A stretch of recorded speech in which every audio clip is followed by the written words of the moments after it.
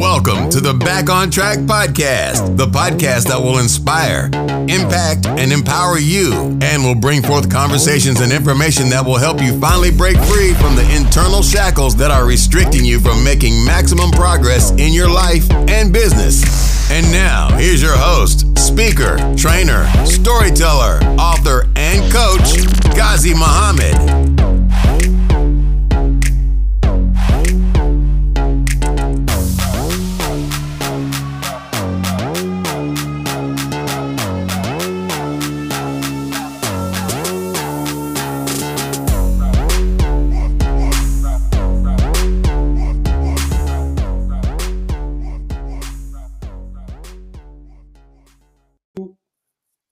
We are live.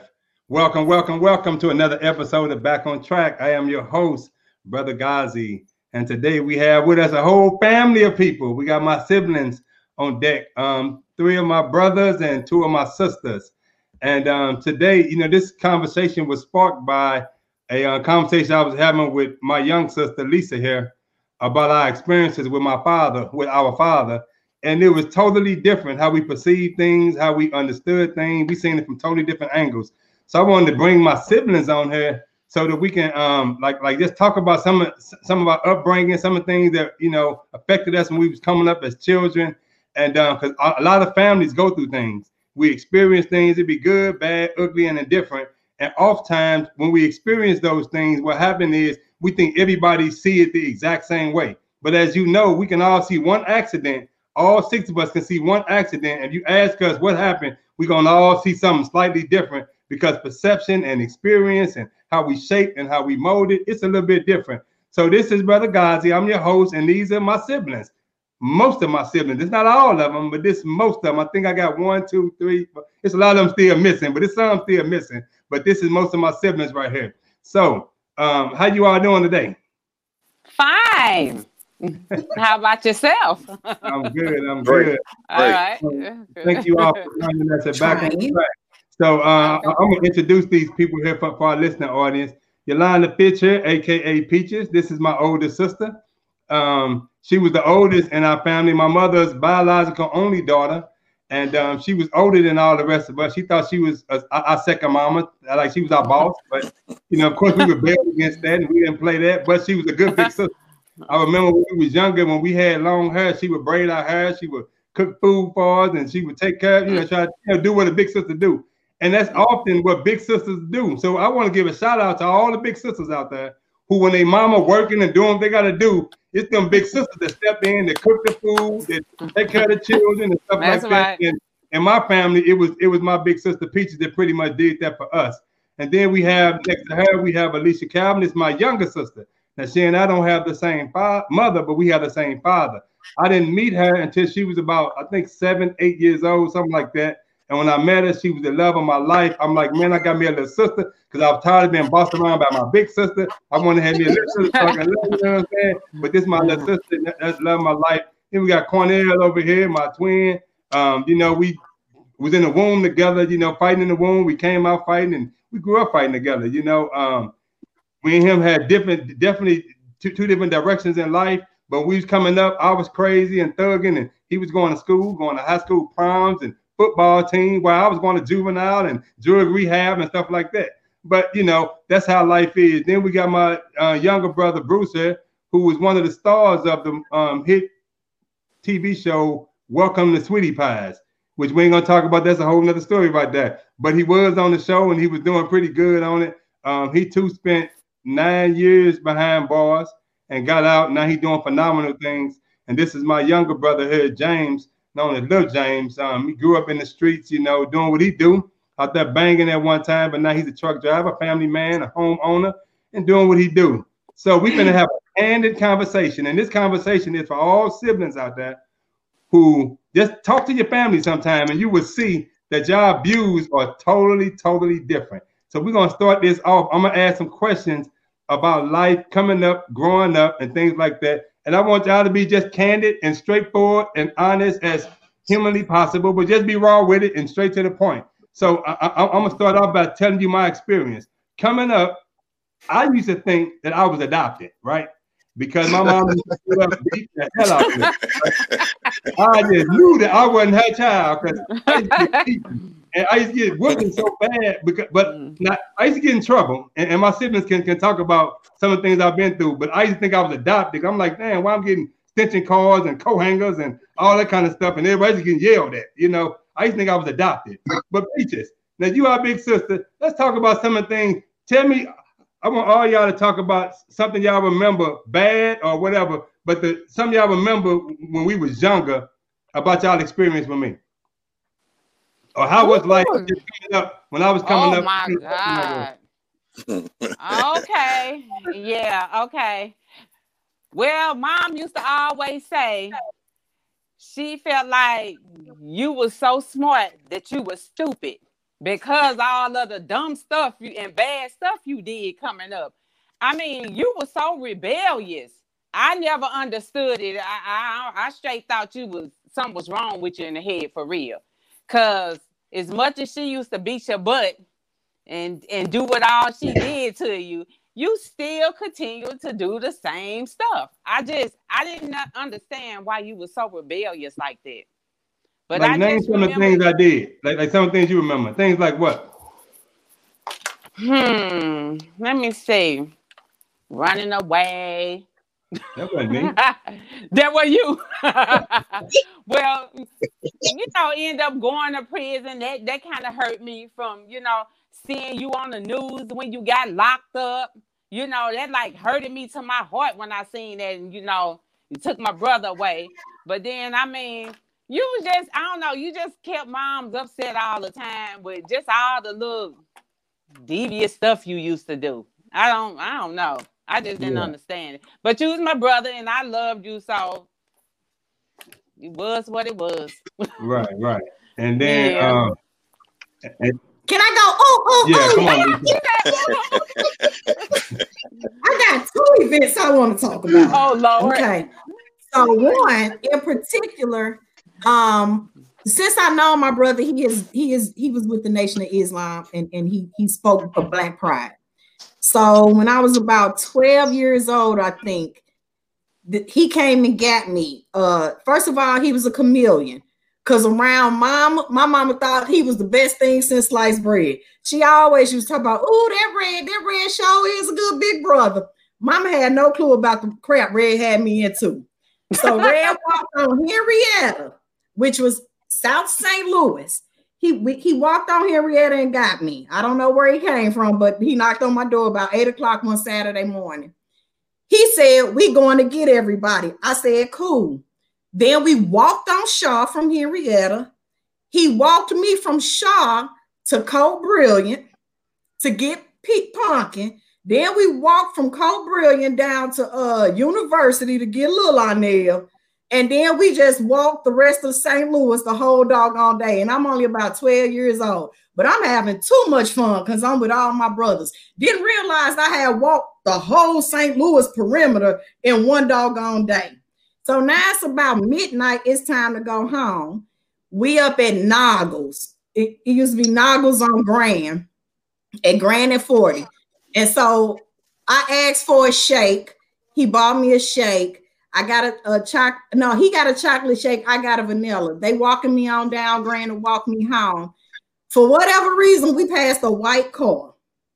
I don't know what this white car did to him, but it was the white car that got him going. And because the car was white, he decided to take his vanilla shake and dump it all over the car and had us running down Grand till we ran home on Henrietta. I thought my brother was crazy, but we had so much fun doing it.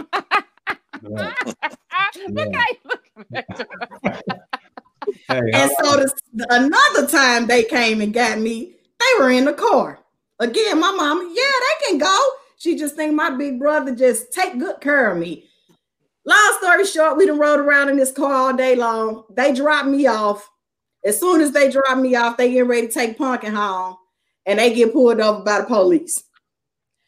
Everybody get taken to jail, and Pumpkin called me the next day talking about she was in there crying, and they made her take out her weave. You can expound on that one. Because right. And I never told my mama none of the crap that we got into because she just thought Red could do no wrong.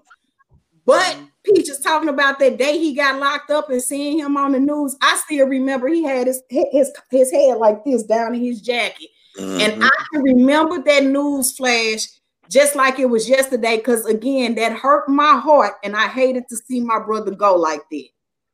Yeah, did I see it coming? It's crazy because all of the stuff that I knew him and my other brothers were into, it never dawned on me that prison was in their future. And I guess that's just being young and immature. Yes. Yeah.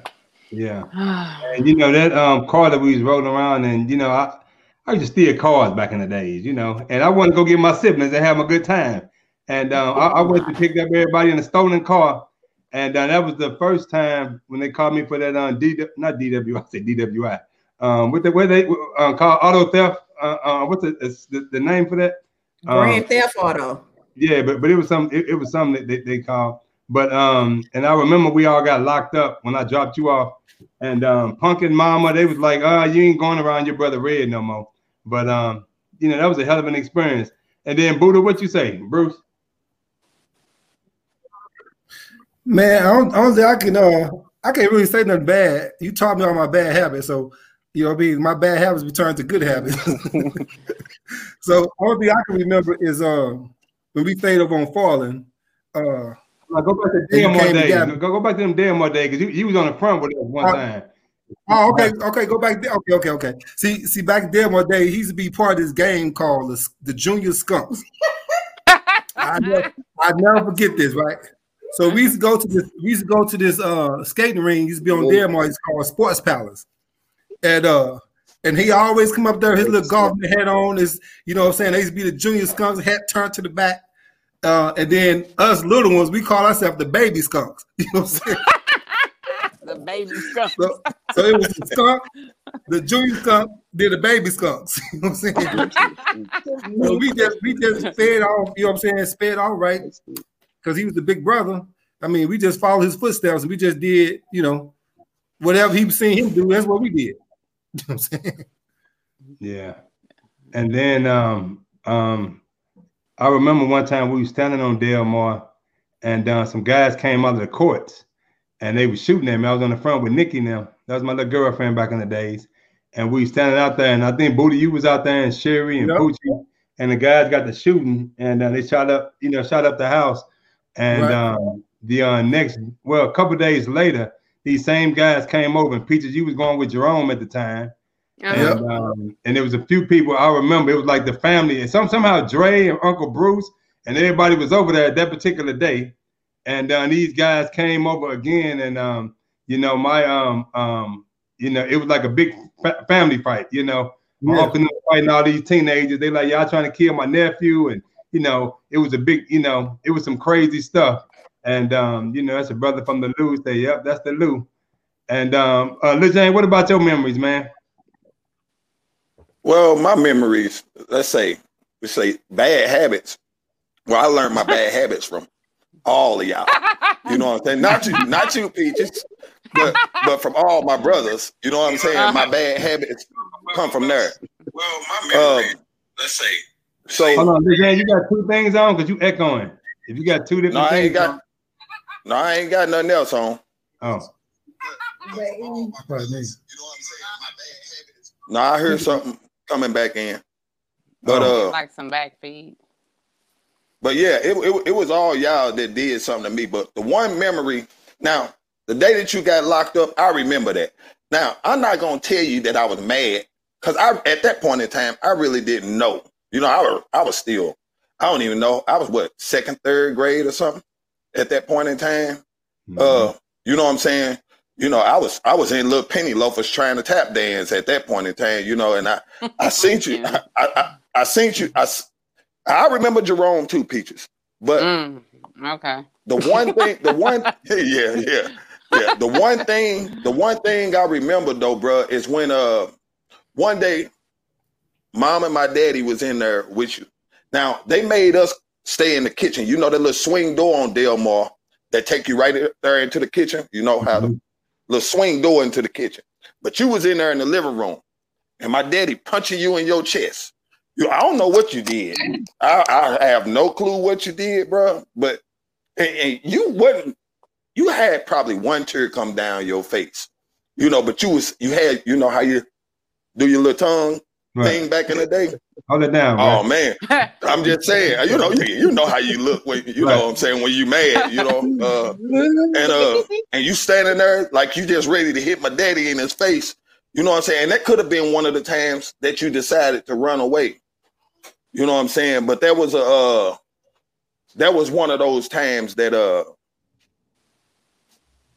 I seen like you interacting with my daddy, and then as I got older, I went through the exact same thing. You know what I'm saying? With my daddy. You know what I'm saying? But it still stemmed from that day, your antics, and outside of that, I ain't really have no bad or negative experiences with you. You know what I'm saying? Because you used to just, take us up to the pavilion on Westminster. You know what I'm saying? Me and Rick Moe, you know what I'm saying? We stayed with you a lot for some reason,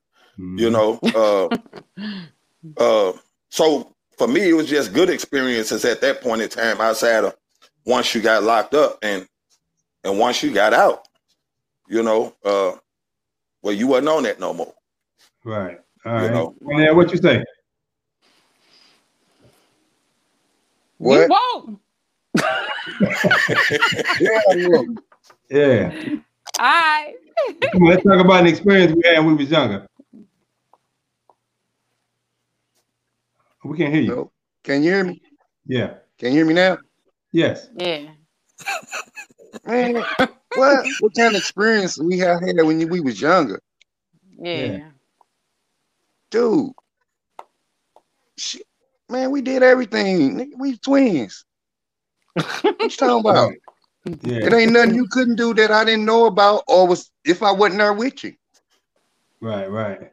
And I'm gonna tell you, so Cornell was a sneaky brother, right? He'd do something, but I would get in trouble for it, right? And all that stuff was not my fault. And my mama, if her weed came up missing, Red did it. The money came up missing, Red did it. Whatever, Red did everything. And all that stuff, I did a lot of that, but I didn't do all of that. And sometimes children, if you got multiple children out there, you may have your quote unquote favorite. It might sound crazy as a parent, but y'all know what I'm talking about. If y'all got 5, 6 children, it's that one that you say, that's my favorite, that's my good child. He don't get no trouble, they get good grades in school, this and that. Then you got that child that, just get on your nerve. Every time you turn around, they driving you crazy, so you don't want to deal with that. So oftentimes you blame that person a lot. So now what y'all didn't know was this right here. Listen, when we started, I felt like I was adopted. So remember, the first time I ran away from home was 1977. I can remember. I was in first grade, 6 years old. We were staying on Cabinet. And I stole from the store, and I was coming home, and my mama called me, coming home from the store. I had white powder. I stole some white powder donuts from the local grocery store. Mr. Ellis. I was with you. Huh? It was me and you. Remember, Mr. Ellis used to give us credit because until mom got our food stamps, right? So my mom would send us up there. He'd give us meat, lunch meat, whatever, until she get our food stamps, and then we would, she'd pay them back at the first of the month, right? But then I'm still in these donuts. My mama, she like, I'm finna kill you, boy. So as fate have it, she had to go pee. She had to go use the bathroom. She went in the bathroom. I went out the back door. I'm like, I ain't finna get no more whooping with no extension cords and none of that kind of stuff. And this was about 8, 9 o'clock in the morning, and they didn't find me until 1:30 a.m. the next morning. And they found me in the liquor store stealing. At 1:30 in the morning, I was 6 years old. And I look back on that time, I look at my children, I'm like, damn, if my children at 6 years old to be gone all day, I'll be crazy as hell right now. I'll be stressed out. But I did that. And not once, but twice and many times. And then I was on the news, and then we didn't have Amber Alerts back then. They put you on the news, a missing child or whatever, So let's talk about that time I went to Chicago. I know y'all was old enough, y'all remember that. That time I ran away many times. But my point with running away was y'all didn't know why I used to run away. See, I used to feel, my mama had, she has a couple of boyfriends, James Hennigan, and y'all may remember this. I stayed in so much trouble. One time I got in trouble, and James Hennigan had smacked me. He smacked me so hard in my face that his fingerprints was in the side of my face. And I remember I fell on the steps when we was on Cabinet. You know, we had them steps up there on Cabinet. I fell down the steps and I was heated. I'm ready to get him and mom. We ain't gonna talk about that incident right there. But I was heated.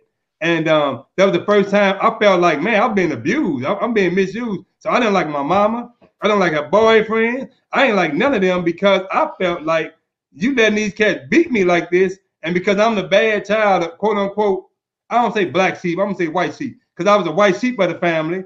I was the one always getting into it, getting in trouble and things like that. But I felt like really bad, and I didn't feel like I was a part of the family. I felt, man, sometimes I might think like the hell with everybody. I don't want to be around none of them.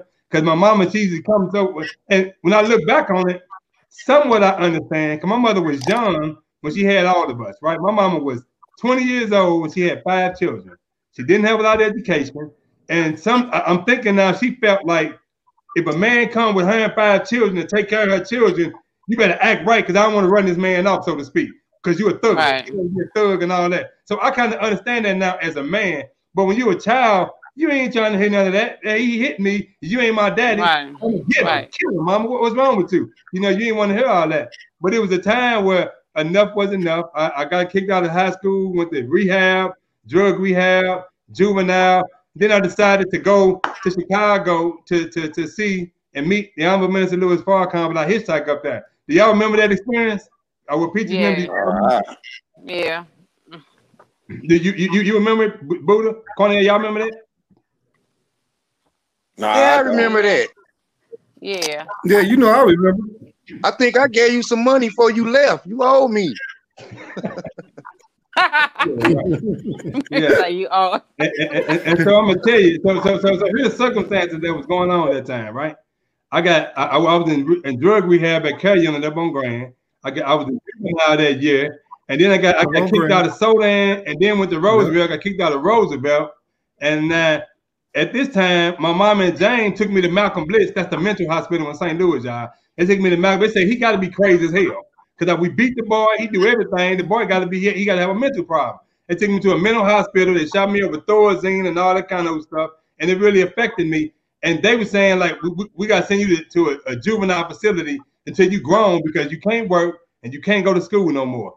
So at that time, Uncle Butchie, Gregory Muhammad, gave me a cassette tape of Farrakhan, 1985 Madison Square Garden tape. I listened to the tape. I had seen counselors, therapists, psychiatrists. I seen all them people. I'm thinking, can't none of these people help me? I called my uncle. I said, man, where Farrakhan live? He told me where to live. I'm so young and naive. I thought I can catch the local bus to Chicago. I get on the bus to catch the bus all the way to East St. Louis, get off the bus, far as it take me, and start walking. And when I'm walking, I'm asking people, how far Chicago from here? They're like, Chicago? They're like, dude, like 300 miles from Chicago. I say, well, what direction is in? I start hitchhiking. I walk down the highway. Now, this is a story most of y'all have probably never heard all the details of that story. So I'm walking down. I had a straight razor in my pocket because I did a burglary a couple days before. So I had a couple of straight razors that the barber used to shave people with, right? And I had a black jacket that had a Playboy on it. I'm walking. I get in the car with a Hispanic lady. She taking me so far. I get in the car with this old white dude. I was going to steal this car, do a carjacking way back in the day, and drive to Chicago, right? But I decided not to cut him up and take his car. But that was on my mind. Then I get to walking down Highway 55.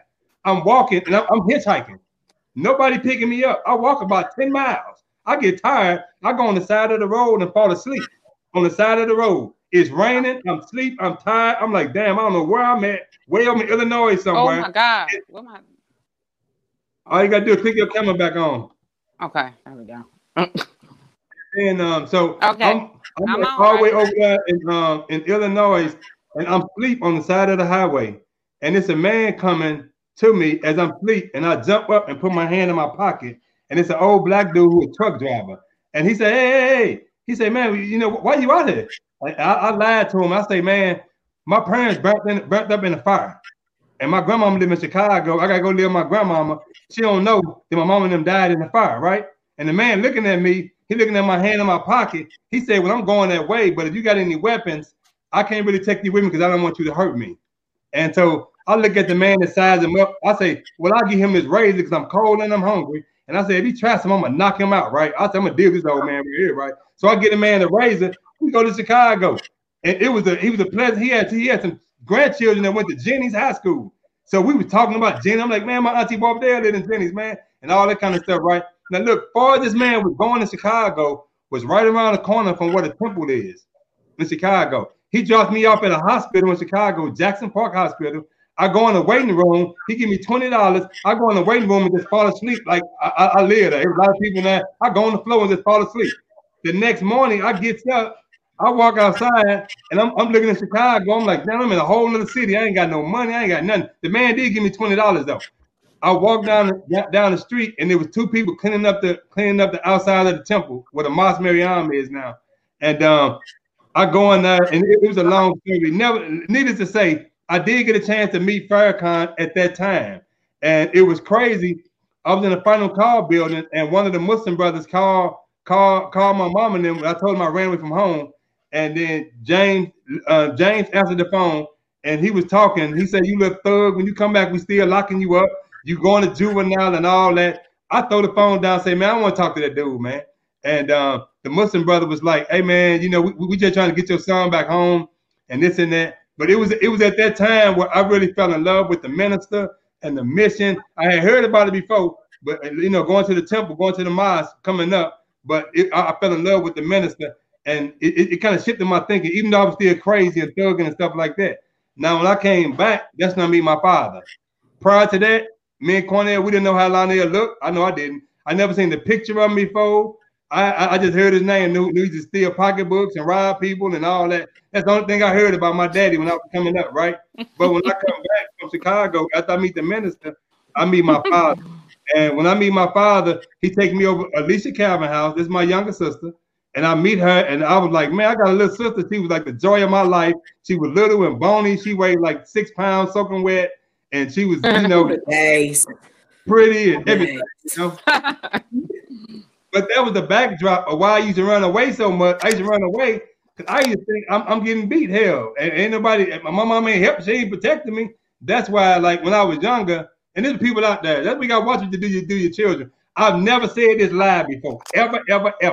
It was a time that I had in my mind that I was going to destroy physically my mother and her boyfriend. And PJ, y'all can recall when I was coming up, mom would always say, Rig, he's certified. He got a green card. You know, he went to Malcolm Bliss. But I went into the bedroom of my mama and James Hennigan with a butcher knife, and I was gonna get both of them. They had beat me with a tension card this day, and I had in my mind at a young age, I'm getting both of them. And I walked in there. My mama opened her eyes up and stole me, boy, like she probably kept on the street. And they both double teamed me. I'm 7 years old. Double teaming me. They stuffing me. And I go up on the bed. My mama kicked. And she kicked that leg on one of the iron rails. They threw that bed over and got to telling me like this dude lost his mind. And that was the first time they took me to a mental hospital. But I did that because as a child, I felt like it was unjust. That it was just unjust. That I was being treated unfairly. Even though I was bad as hell, I felt like, damn it, I ain't gonna be beat like that though. Damn, y'all ain't got to extension cords and baseball bats and brooms and plungers and just yell at me a little bit. I felt unjust. Greg, yeah, you ain't the only one got hit with that shit. I know everybody did, but I'm saying how I felt though. You how I made you feel. But this is what I want to say to the Facebook audience, who, if they're listening. I hate to, I do have my master's in psychology, and what psychology states is it takes 7 years to blend a family, and within those 7 years, you're not supposed to let step parents discipline your biological children. And this is a pure example why. And if you think about, if everybody just think right now about the trauma that they have suffered in their life, of course, some biological parents have bestowed it upon their children, but most of the trauma comes from step parents. And not because the step parent ain't loving and they not trying to do what's best for the child, but you have to think of the generation that they came behind. The generation they came behind was just behind that slavery cutoff mentality where all they knew was to beat children and beat people and make them obey. And that's where the word whooping come from. It's a derivative of the word whipping. And so when you got those people that all they did were come from beatings because they came from beatings, and because they came from beatings, you don't let them discipline a child that is already gone astray or gone amok. And then 2, now this just a little Lisa-ism, watch who you had your kids by. Because what your mama didn't realize is you was 50% DNA Lionel Robinson. And you know he hell. Right. I love my daddy, but we all got 50% crazy in us because my daddy a piece of work now. So when you discipline your children, sometimes you have to just take a step back and think about what you're dealing with. And you know, nothing against Mama Cherry, because I love Mama Cherry with hey, that's my birthday twin. So I understand her. But there is not nobody out there that can say they ever got to discipline my children. And for that reason right there, because we grew up with that trauma from step parents. And I had enough of that. The buck stopped with me. Well, you know, I would say step parents who unbalanced and stuff like that, because I think it got something to do with development. Because some parents crazy as hell and beat the hell out. Exactly. And sometimes the step parent will be the one to step in and be like, hey, because they grew up and they matured, right? And sometimes the parent deal with so much trauma that's unresolved that they ain't faced. Because if they was beat, then and their mama was beat, that's all they know, right? But sometimes, I don't know if it's a step parent per se. But what I'm saying is it takes 7 years to blend a family. And we shouldn't take that blending into the children until we got it together as the adults. When we get it together, then we can start bringing the kids in and seeing what we need to do for them. Because if I come from trauma and you don't, man, you got to get some things straight. And when you going into relationships, that's one thing you do not discuss. What is your philosophy of discipline children? How many of us ask, how do you discipline children? Right. None of us ask that. And so is that, you know, as we learn, we live and we get better. And so I'm putting that out to the audience to get better. You got to discuss these things before you talk about blending a family. You got to make sure you blend it first. And it could, you know, it could happen way before 7 years, but psychology states 7 years. And I don't know what the 7 is about. But if you think about relationships that you have been in and you think about that 7 year mark, for some reason at that 7th year mark, things got better and the transitions got smoother. Just ponder on that for a minute. Okay, I like that right there. And I want to hear like everybody take on that. But I would say to that, because I like to challenge some of the psychology, especially of Caucasian people. And I know that back in the days in the Black community, we did have an extended family where it was mama, auntie, uncle, cousin. It was all kind of people. And y'all remember back in the days where our parents would say, if you got in trouble, damn it, the neighbor whipping your ass, the person around the corner whipping your ass, everybody whipping your ass. And then you come home and your mama, you get another whipping from your mama, right? Everybody did it, but the difference is it wasn't abusive. It wasn't like we were so overwhelmed where we took all our frustration out on the child. It was a straight discipline. I think nowadays what happened in our generation, probably with the crack epidemic, I don't know, but probably around that time when crack really hit the community, I think now parents are so out of control that we take all the frustration out on the children. We just don't discipline them. We take our work problems, our financial problems, our relationship problems. We take everything out on the children and we really beat the hell out of them. We break their arms, we abuse them and stuff like that. Whereas back in the days, we had more of a support system within our community and it wasn't that level of stress. So I think part of that is the level of stress that we deal with that's unchecked and uncontrolled. But Peaches and Lil James and Buddha, what y'all think about that? Let me just expound on what you said about the level of stress. Hold on. You said your mama was 20 years old with 5 kids. She was dealing with a hella level of stress. Ain't no doubt. Ain't no doubt. So my point is, I think that sometimes it's the level of stress that many of us deal with. Because I look at now people who are older. Like I don't know. I think I was the youngest one when Anissa was born, and then Peaches had a baby. Then Luke Boot, Cornet, all those got babies grown now. But look how young you was when you start having children, and look how undeveloped we were when we were young and undeveloped. And we did make mistakes. We probably beat them a little bit. We said a little thing. If you look at your relationship with Lil Key Peaches, your relationship with Jasmine Buddha, or your older children, Lil James, your relationship with James Jr., you know, we made mistakes. Hell, because we ain't perfect parents. We ain't have no manual to say here's how you do it. But as we grow, we get better. We say, man, let me do something a little different. If you got grandchildren now, you really know what I'm saying. Because now you like them like your homies right now. It ain't that they can right. do stuff like that. But Right. I like that point you're saying, Lisa. But Peaches, y'all, what y'all think about that? Buddha? Lil Jane, any one of y'all? Well, I just say it like this.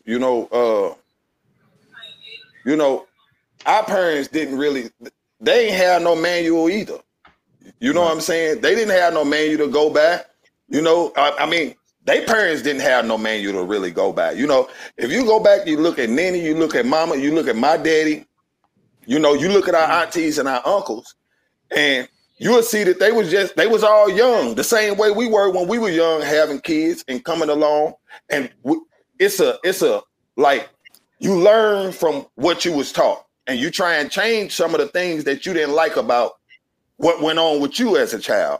You know what I'm saying? So like you talking about with my son. Okay. So my son, yeah, to me, I kind of messed up with him. He ain't no bad dude, but I messed up with him because I turned around and did the exact same thing that my daddy did to me.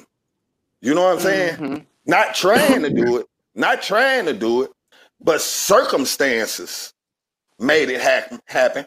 You know what I'm saying? Which was like when he had basketball games. I couldn't make the basketball games, couldn't go to the basketball games, or didn't have the money to go to the basketball game. Most of the time, I'm working. Same with my daddy. Okay, I'm trying to do sports. I'm trying to do the right thing. He can't come to no football games. He can't, you know what I'm saying? He can't come see what's up. Okay, all he know about my relationship with him is just discipline. Discipline. You know what I'm saying? Right. Mom them, for people who don't know, I got two mothers. You know what I'm saying? And to me, they still, now one biological, but they both biological to me. You know what I'm saying? Because that's what I know. But to me, they were not nurturing. You know what I'm saying? So I don't have a nurtured side to me. All I got is the hard side. You know what I'm saying? The side just from a man's point of view. You know what I'm saying? And go about it that way. So when it comes to my grandkids now, you know what I'm saying? Now, the only thing that really keep me sound and on point is my wife. You know what I'm saying? Because see, yeah, I'm here. Can you hear me? Yeah, I can. I can hear you. Yeah. Well, it looked like Red froze up. Right. Y'all still there? Yeah, you froze up? Yeah, there we go. Okay. So like I said, my wife, you know what I'm saying? She the one that helped me out, especially when it comes to my grandkids and try and keep things subtle. You know what I'm saying? Because even with my grandkids, you know, I'm in a good position now. You know, I could spoil the crap out of them. I couldn't spoil my kids. You know what I'm saying? But I can try and spoil my kids now, even though they all grown. You know what I'm saying? And yeah, they kind of hurt my pockets. You know what I'm saying? But it don't really matter.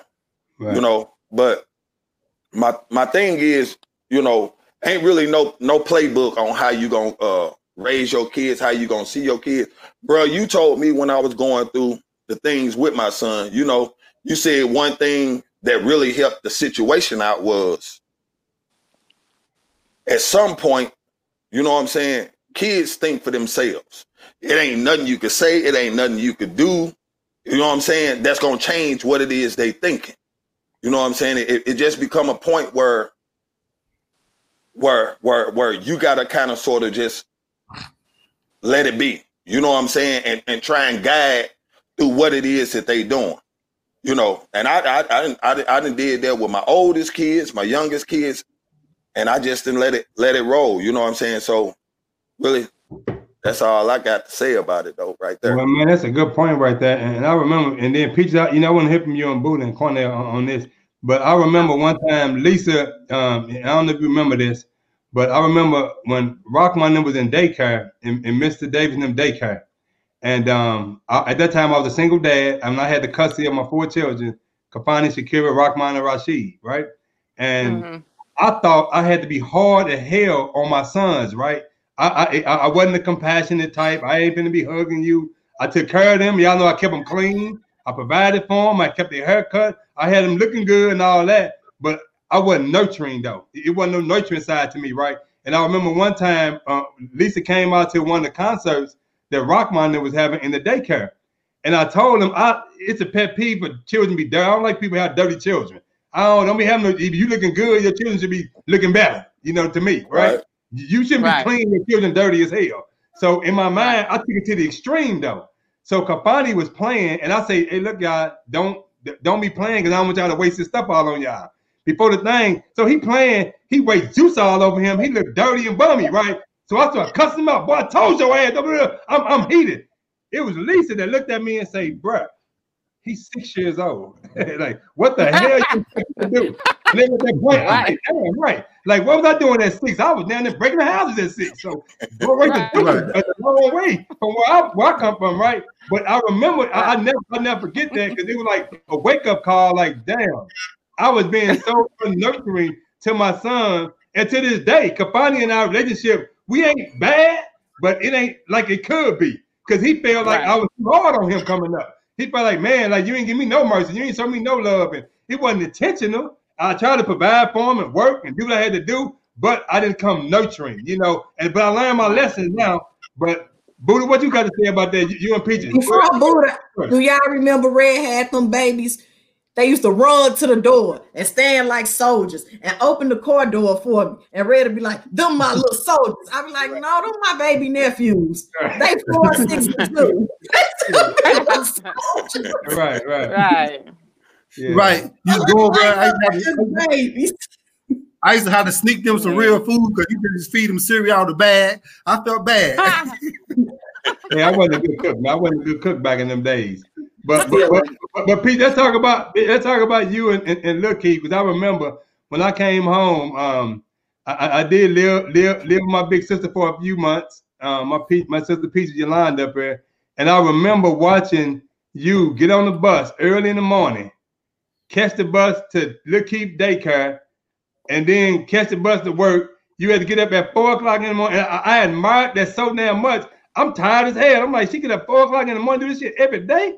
And she did that for years before she got a car. I don't even know you had a driver's license back then. I don't think you had a license back then. But I seen you catch the bus, really struggle. And I seen you really, you was kind of rough on Lil Keith too, So, talk about that parenting and things you learned. Because now you got a daughter now, Leah. And, I think it's somewhat, but you still kind of rough though. You still Peaches. Yeah, right. Yeah, I know. She always called me the mean parent. So, I mean, it is what it is. I mean, yeah, it was rough back then. It was, but I kind of learned that from my mama. She was hardcore. She kept it 100. She kept it raunchy, whatever. She didn't sugarcoat nothing. So I just felt like, I'm raising my son pretty much by myself. So I just gotta, be hard with it. But I mean, I ain't mean to be, but that's just how I was. I was just a very serious person. I was about my business and I knew I had to do it by myself. So, I was kind of hard on my child or whatever. And then I was like working, like you said, I was catching a bus. I was working 2 jobs actually, catching a bus. And it got to a point where Lil Keith was missing me. I was headed to my second job one time and he started crying. He just ran up to me, holding on to my legs, crying, saying, Mama, I don't want you to go, because he never see me. My mama would always keep him. So I was just like, I got to make this money. But, I'm so tired that I can't even cash the checks. I was literally putting my checks up under my mattress of my bed, too tired to even go cash them. So it's just one day, it just hit me when he crying and holding me. I said, I got to get this up. It's not even worth it. My son, I see him, he calling my mama. And so when he say mama, both of us saying, yeah, what? Because we don't know who he calling mama, But I just like, it's just too much, But I raised him the best I could, and I think he turned out pretty decent, considering the fact that I was working all the time, So I think he turned out pretty good. Yeah. Yeah, it's good. And then Buddha, what you got to say? Buddha and Cornell. Buddha, let's go with you. Well, you know my story. I was led to the streets. You know what I mean? So when I led the street, I had my first daughter I made my first daughter when I was 15. And you know, yeah, I know. So we all got those grown kids now. Like I say, my baby's gonna be 30, and I'm just 45. So you know what I'm saying, you know, get Tom. Yeah. So, you know, it was a game changer. Hold all that down, Peaches. I'm just saying, you know, if I look at it young, it's the olive I use, but you know, I'm 45. Yeah. You know what I'm saying? Right, yeah. But with that, you know, it was a game changer, mainly when it came to step parents. You know what I'm saying? Because you know, I remember James Hennigan. I don't really remember him so much of being abusive to me, but I remember James. But he wasn't really so much abusive either. He was just mean as hell. You know what I'm saying? But when I got a teenager, you know what I'm saying, I was led to the streets at an early age. You know, because I look for different things in role model. Red, you had left, you know what I'm saying, you was my role model. You know what I'm saying? Once you had left and went to prison, I was pretty much defending for myself because I ain't had nobody. Cornell was a girl chaser, Lil Bill was a girl chaser. So they were my big brothers, but hell, I thought I was a big brother. You know what I'm saying? So when I got off into the streets, then the street life, you know what I'm saying, when I had Jasmine, you know, at 15, my world just changed. You know what I'm saying? But I'm so far in the street that, hell, this is the only thing I know. You know, this is the only thing I know to do is go out there and sell my drugs and take care of my baby. Now, she didn't want for nothing. You know, that's one thing I can say, that, you know, I was there in her life, and I wasn't gonna let nobody else pretend to be daddy or nothing like that. I still don't agree with that. Like, at least I just don't believe in that step kid crap. I don't believe in. So that's why I always wanted to be there for my children and give them a life that I didn't have.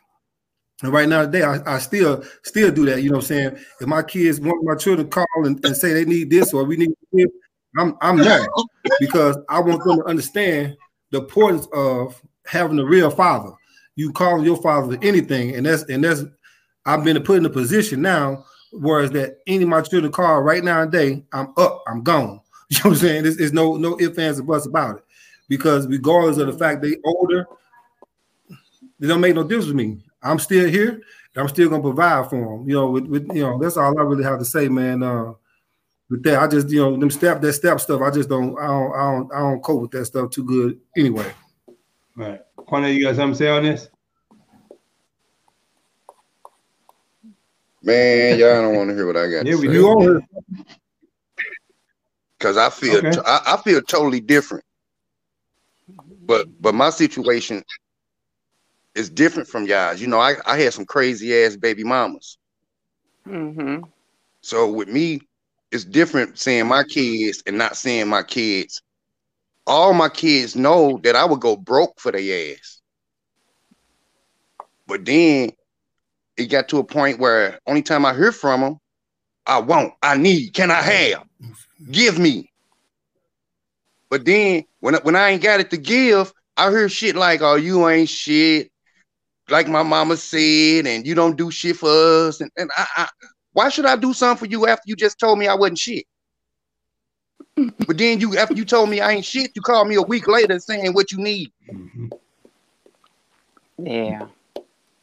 And you know, that opens up a whole nother discussion when it is a quote unquote step parent. I don't like that step parent because I'm like, y'all know, I met women that had babies. You know, when I met, you know, Rahman Rashid, it was 5 babies, and then Yolanda had 3. So I never had a problem with taking care of children that wasn't mine, and really looking out for them, giving them guidance, and, you know, supporting them. And so much so that many of them to this day, they still will call me Pop, like Johnny them and Raheem them. I mean, you know, we still got a good relationship to this day, even though I'm not biologically their father.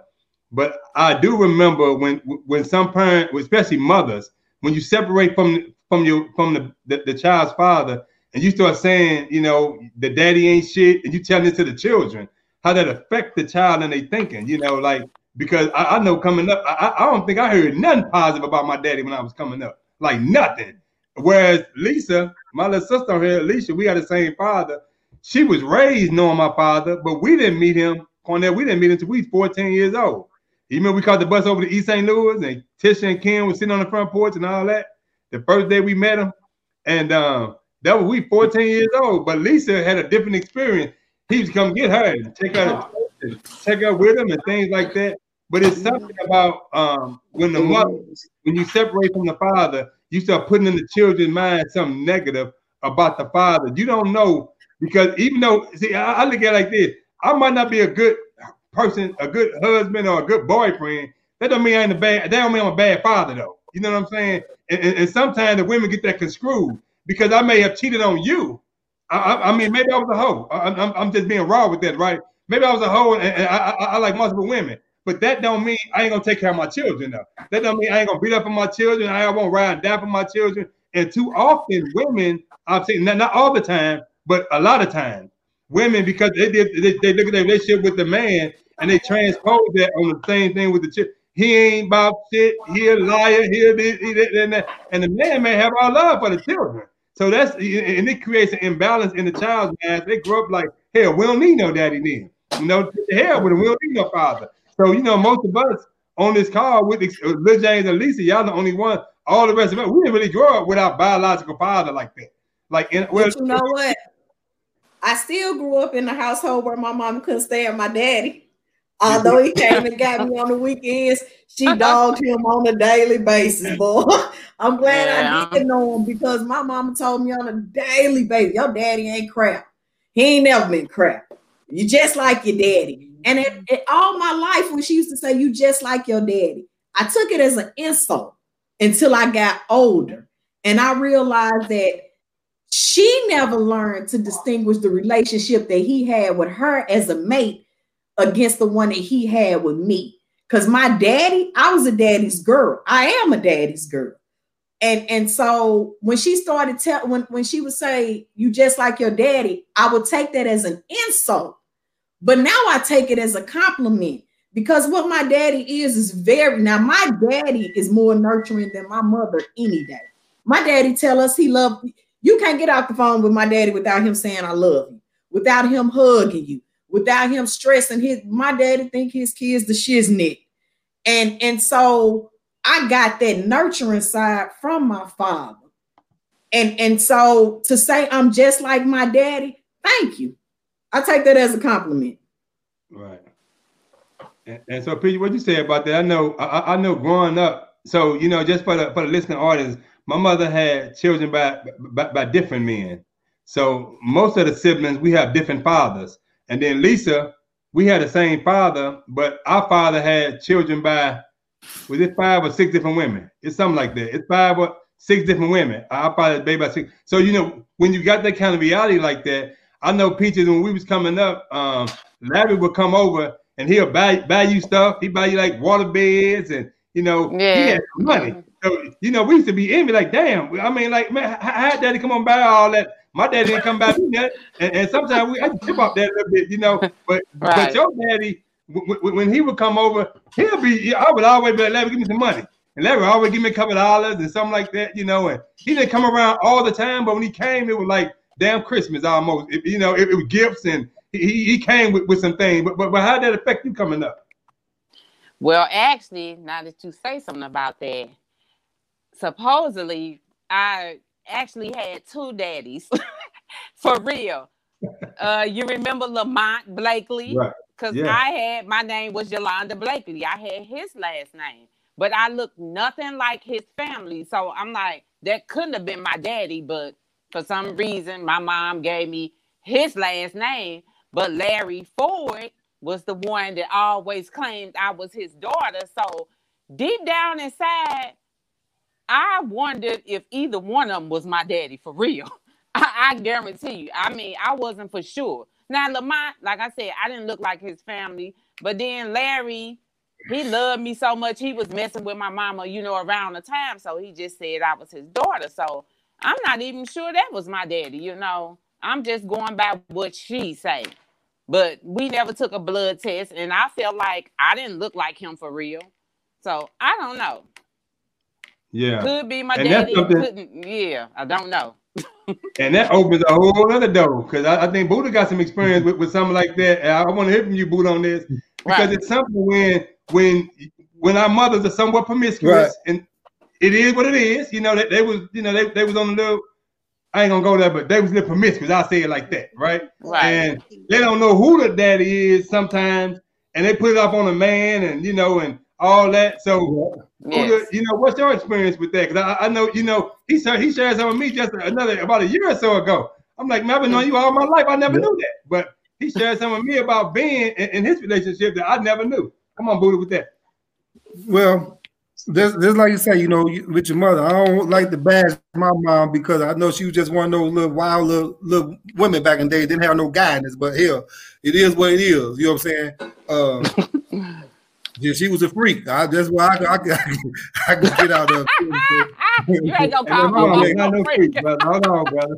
I'm just saying. I'm just put out there. She was not a freak. She was doing her. She was doing her. There you go.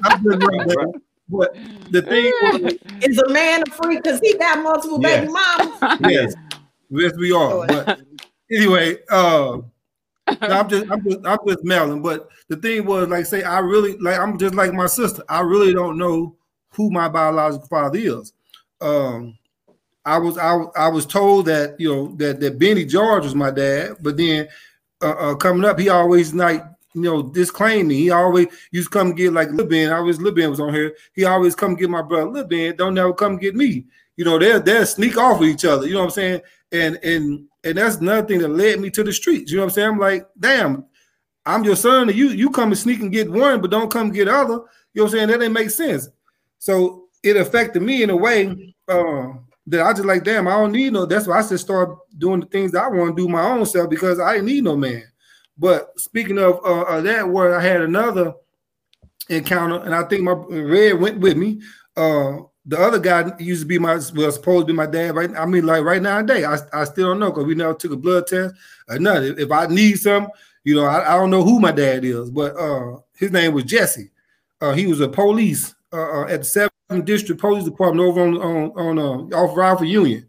And I remember me and Red went up there. I was telling Red, man, I want to go up there and see him. And I went up there, asked for him. He was a detective. And I asked for him, this and that and other. And then they came, they took us to the back and brought him around. I was like, hey, how you doing? You Jesse? Like, yeah. I'm like, I'm Buddha. I'm your son. The man looked at me like I had shit on me. You know what I'm saying? Like, you ain't none of my son. You know what I'm saying? So it hit me so hard where I never even went back again because it hurt my feelings so bad where I'm like, damn, I don't know who my dad is, which is a bad thing. And I even asked my mom, like, Mama, who is my daddy? She couldn't really answer. So the thing is, man, I'm just, it hurts. That's why now I want to make sure, things that I do, the mistakes that was brought to us as kids, I don't want to make that mistake for my children. You know what I mean? I want my children to know who I am. But hell, but now how strong our genes is, shit, our children know, we know our children. What you gotta do, look at, yeah, that's your. Yeah. That boy gone. He clicked off. Right. Yeah. Probably by accident. Yeah. And that's something, Cornell, you want to add to that about relationship with father and stuff like that? Nah, man, because you know how I feel about Lynette. No, I'm gonna tell you, don't talk about my dad. No, I don't. Go ahead, but I want to hear it though. I want to hear what you're saying because I mean, like, I know when I met him, so it was somewhat different for most of us who wasn't his. When I met him, the day I met my biological father, that day, I'm like, man, I got to live with you. Come on, finna have me locked up in juvenile, right? And my daddy said, yeah. He immigrated, let me come over and stay, and he came and got my stuff and all that. So that's how I started living with him. So I used to have just a total negative view of Lionel, my father. But when I started living with him, I started saying, well, he let me come. And he wasn't the best when I was there, in truth. But like right now, he like to this day, he a lot better than what he used to be. To me, he a lot better. And we just jam now. We talk all the time. And, it kind of like leave that thing like, we can judge our parents. I like what Lil James was saying earlier about the parents didn't have no manual. They parents didn't have no manual. We all effed up in the head. And just like us, all of us can say we made mistakes with our children. That ill affect them for whatever reason. They hate us. They don't want to talk to us or whatever. But if they look back on it, I look back now with my father today, I would call him often and, hey, Pops, how you doing? Check up on him and this and that. And I wouldn't say I got that deep emotional bond with him in truth, but it's enough to say, man, you my father. You the vessel that God used to bring me into this world. So for that, I'm gonna honor and respect you. I ain't got all them good memories. I ain't got no lot of good memories of throwing no ball with my daddy and none of that kind of stuff. But the memories I do, I try to hold on to whatever good You memories. say you don't have no good ones. I don't have none. Not one. Okay, Not one memory going to the park. Not one memory of throwing the ball. None of that shit. My first memory. I want to hear him. My first memory of him is coming down on the vert. You know, I was hustling. Let me get something. Begging and shit. You know. And then me and his wife fell out because he lying and shit on me. So, you know, it's like, fuck Lionel. Only reason I tolerate him is because, like you said, without him and moms, I wouldn't be here. And the Bible say, love your parents. That's the only reason. Right. He calls me. I don't answer sometimes. A lot of the times. Most of the time. Right. All of the time. That's true. Because he called me and be like, hey, man, you having Cornell? I called him.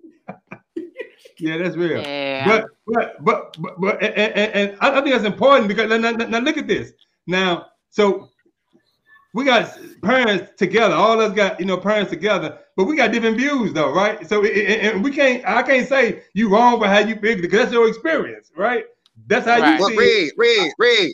Yeah. You know, me and him, if we was in the same room, 5 minutes, we at each other's head.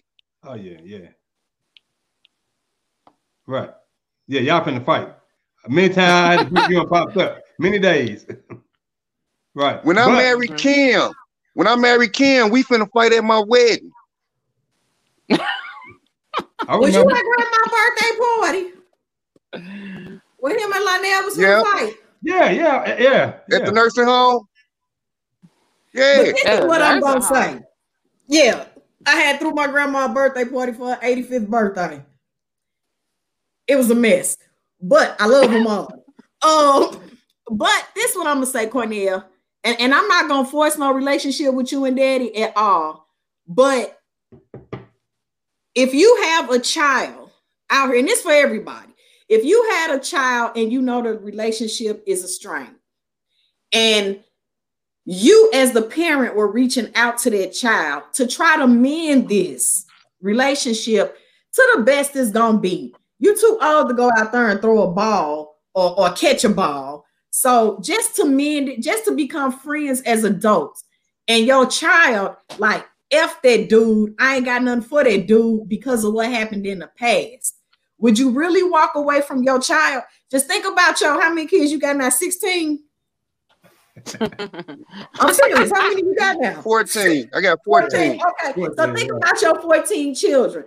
If I fell out with one of my children, I would be just like my daddy, and I would keep trying to make that contact, whether we keep butting heads or not. Because first of all, Daddy almost 70 years old. Life is too short. Our entire family on that side consists of Lisa. I understand that. I say I answer his calls sometimes, but not a lot, because I don't be wanting to hear that shit. He just calling me drunk. Say he love you. Look. He called me one day talking about. I say hello. This the king. I hung up on his ass. Motherfucker, you ain't my king. He is. I'm talking about my daddy. So look, the best cause is when he drunk. Because then he just be loving. But he ain't been drinking in a long time, though. He ain't been drinking in a long time. I tolerate him. I try to build. I'm trying, but it's gonna take time. That's why I talk to him every now and then. The relationship that me and Brian had, though, we knew we had Daddy pre-drug pre-drug Lionel. We had him pre-drug when he was working and he was a 5 and he was coming up to the schools and he was doing this, that, and the other. So we had him pre-drugs. And then I had him drugged and alcoholic. When he got on drugs and alcohol, he was a totally different father. Totally different. And I shied away. But then when I had Tiara at the tender age of 16, when I had Tiara and my daddy wanted to see my baby, I had to open that door back because he was now a grandfather to my child. And he was still on drugs. And as a matter of fact, I think he still is, even though he's saying he ain't. But he's doing a whole lot better now. And I can't say that I'm happy with the moves he made, but what I am happy for is he is trying. He tries to call his grandkids. He tried to check up on you every now and again. He can't go back and change the past, but he has apologized, and I am willing. Well, I'm gonna love him regardless, but. And then I like that right there. So and so I want to turn this because our mother now, she was something else coming up. Cherry was Cherry, soldier. She was strong and this and that. Then at a certain time, she got straight up addicted to crack, right? And that crack affected her in a certain kind of way. And I remember, I got locked up during that time prior to that. But when I was locked up, she got really on the drugs real tough. And so Booty, y'all was little, Lil Jane, you were little. I remember certain things Lil Ben told me about, y'all know how it is when you're living with somebody who on drugs, lights off, gas off, you sell the food stamps, ain't no food in the house, and this, and that. So do we hold that against our parents forever? Like, because when they're on drugs, they start acting a certain way. All the mother instincts sometimes leave. Damn, you ain't nurturing as no mother when you're a crackhead or you a heroin addict or something like that. You ain't loving, you ain't nurturing, you ain't supportive, you ain't same thing with a father. Do you hold that against your parents forever? Like when they get on drugs and they start doing what they do? You don't hold it against your mother, but you hold it against your daddy for a little bit. No, well, you silly. No, but see,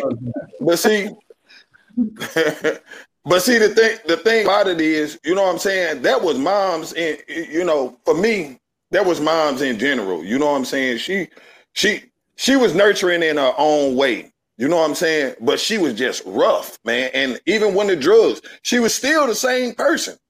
You know what I'm saying? It just got a little more intense. She'll cuss you. She probably cuss you out a lot quicker. You know what I'm saying? But it was still the same thing. You know what I'm saying? You gonna go fight this boy. You ain't gonna get punched in your face and not go down here and fight. I'm gonna take you back outside.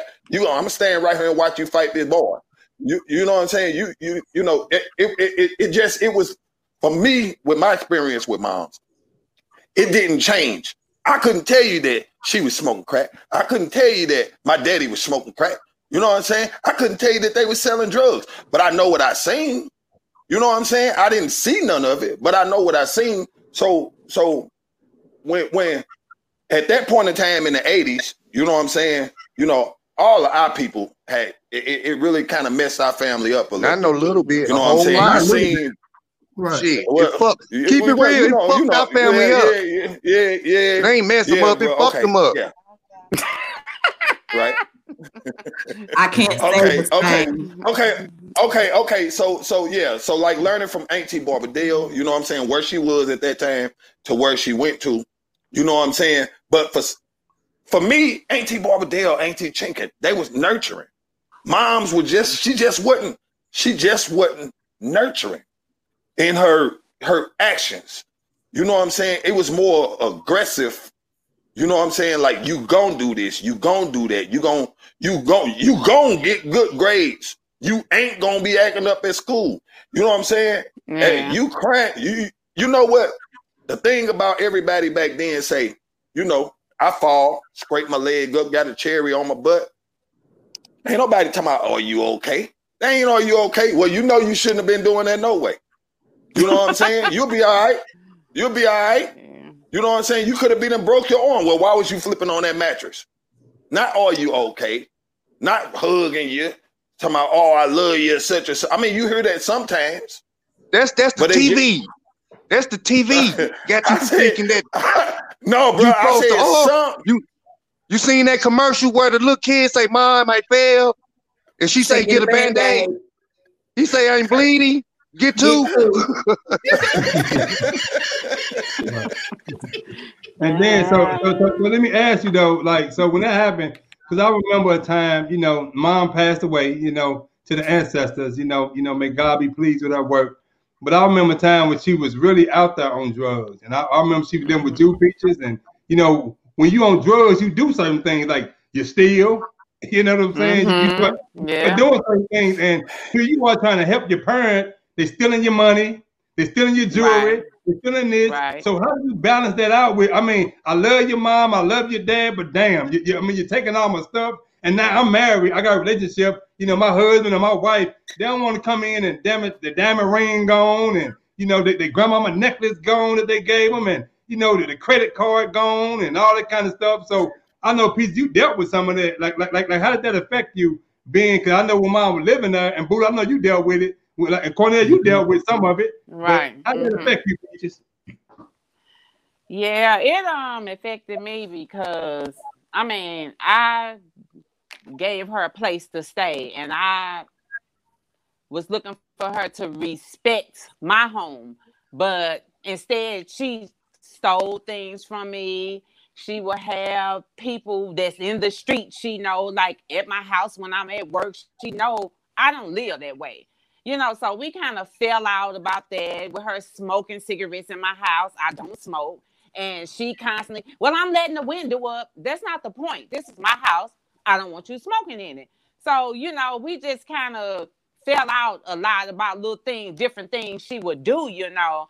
And I just asked her, you have to go, Mom. But she told me, you know, she was hurt. She don't understand why I'm telling her she have to leave.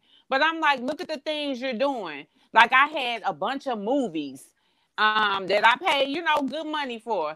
She done stole half my movies I didn't know nothing about. Probably done sold them for $2 or $3. And I done paid $20 for these movies. So by the time I go to check my little movie case, she done set it up to where it looked like I got a lot of movies. I look to the back, all my movies gone. She just got them up to the front. I'm like, Mama, you got to go.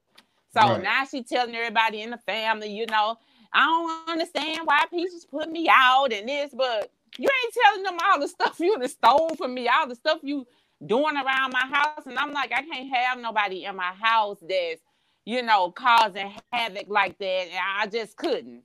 I like peace in my house. And when you come in here and it's not peaceful no more, you have to go. So it was just that simple. Yeah. And then, I don't know. She was doing too much. Well, you know, when I was adapted to that, he keep blinking off. Right. That's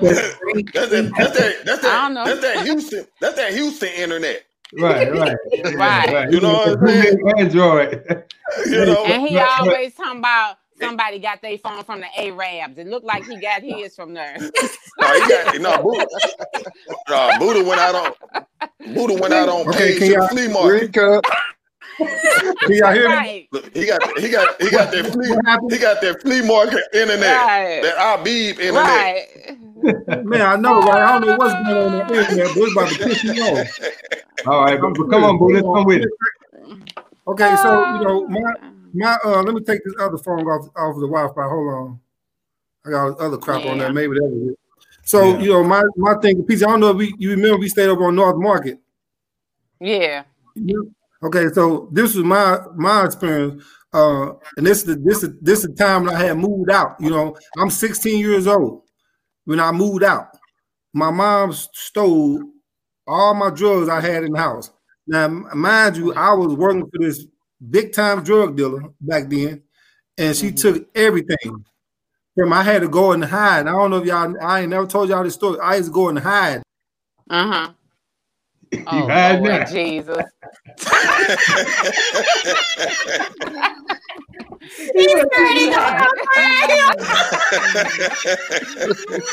Oh my Lord. Right. Oh my God. Oh, boy. Yeah. Yeah, silly. Boy. Right.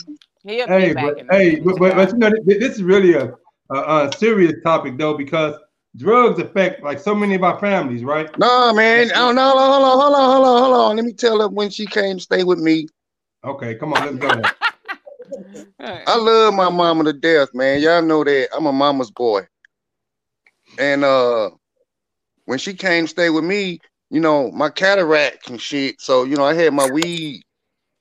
And, you know, when she hurt, I smoke, you smoke, shit. But, you know, and then she hurt that lupus, that shit was a motherfucker when she stayed with me. And she'll smoke that crack. And that's when that lupus will really flare up on her ass. And she be in her room, and this shit. And that shit, I couldn't take that shit. That's her and being in so much pain, and I can't do nothing to stop it.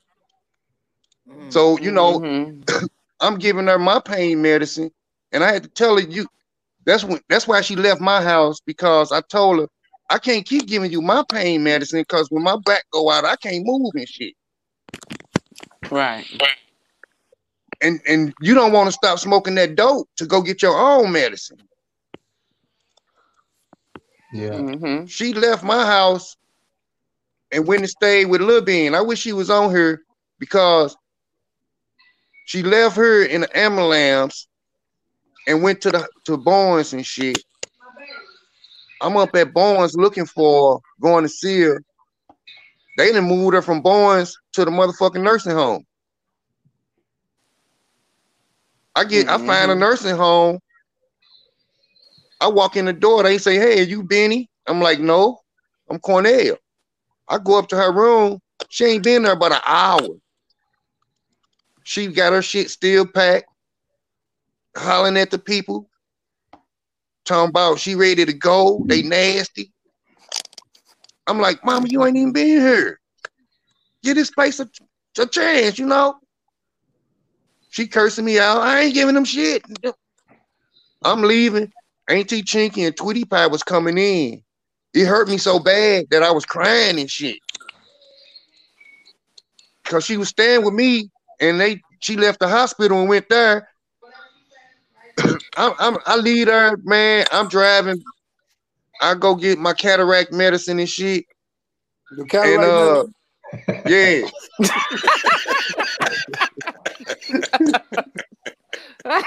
For all intents and purposes.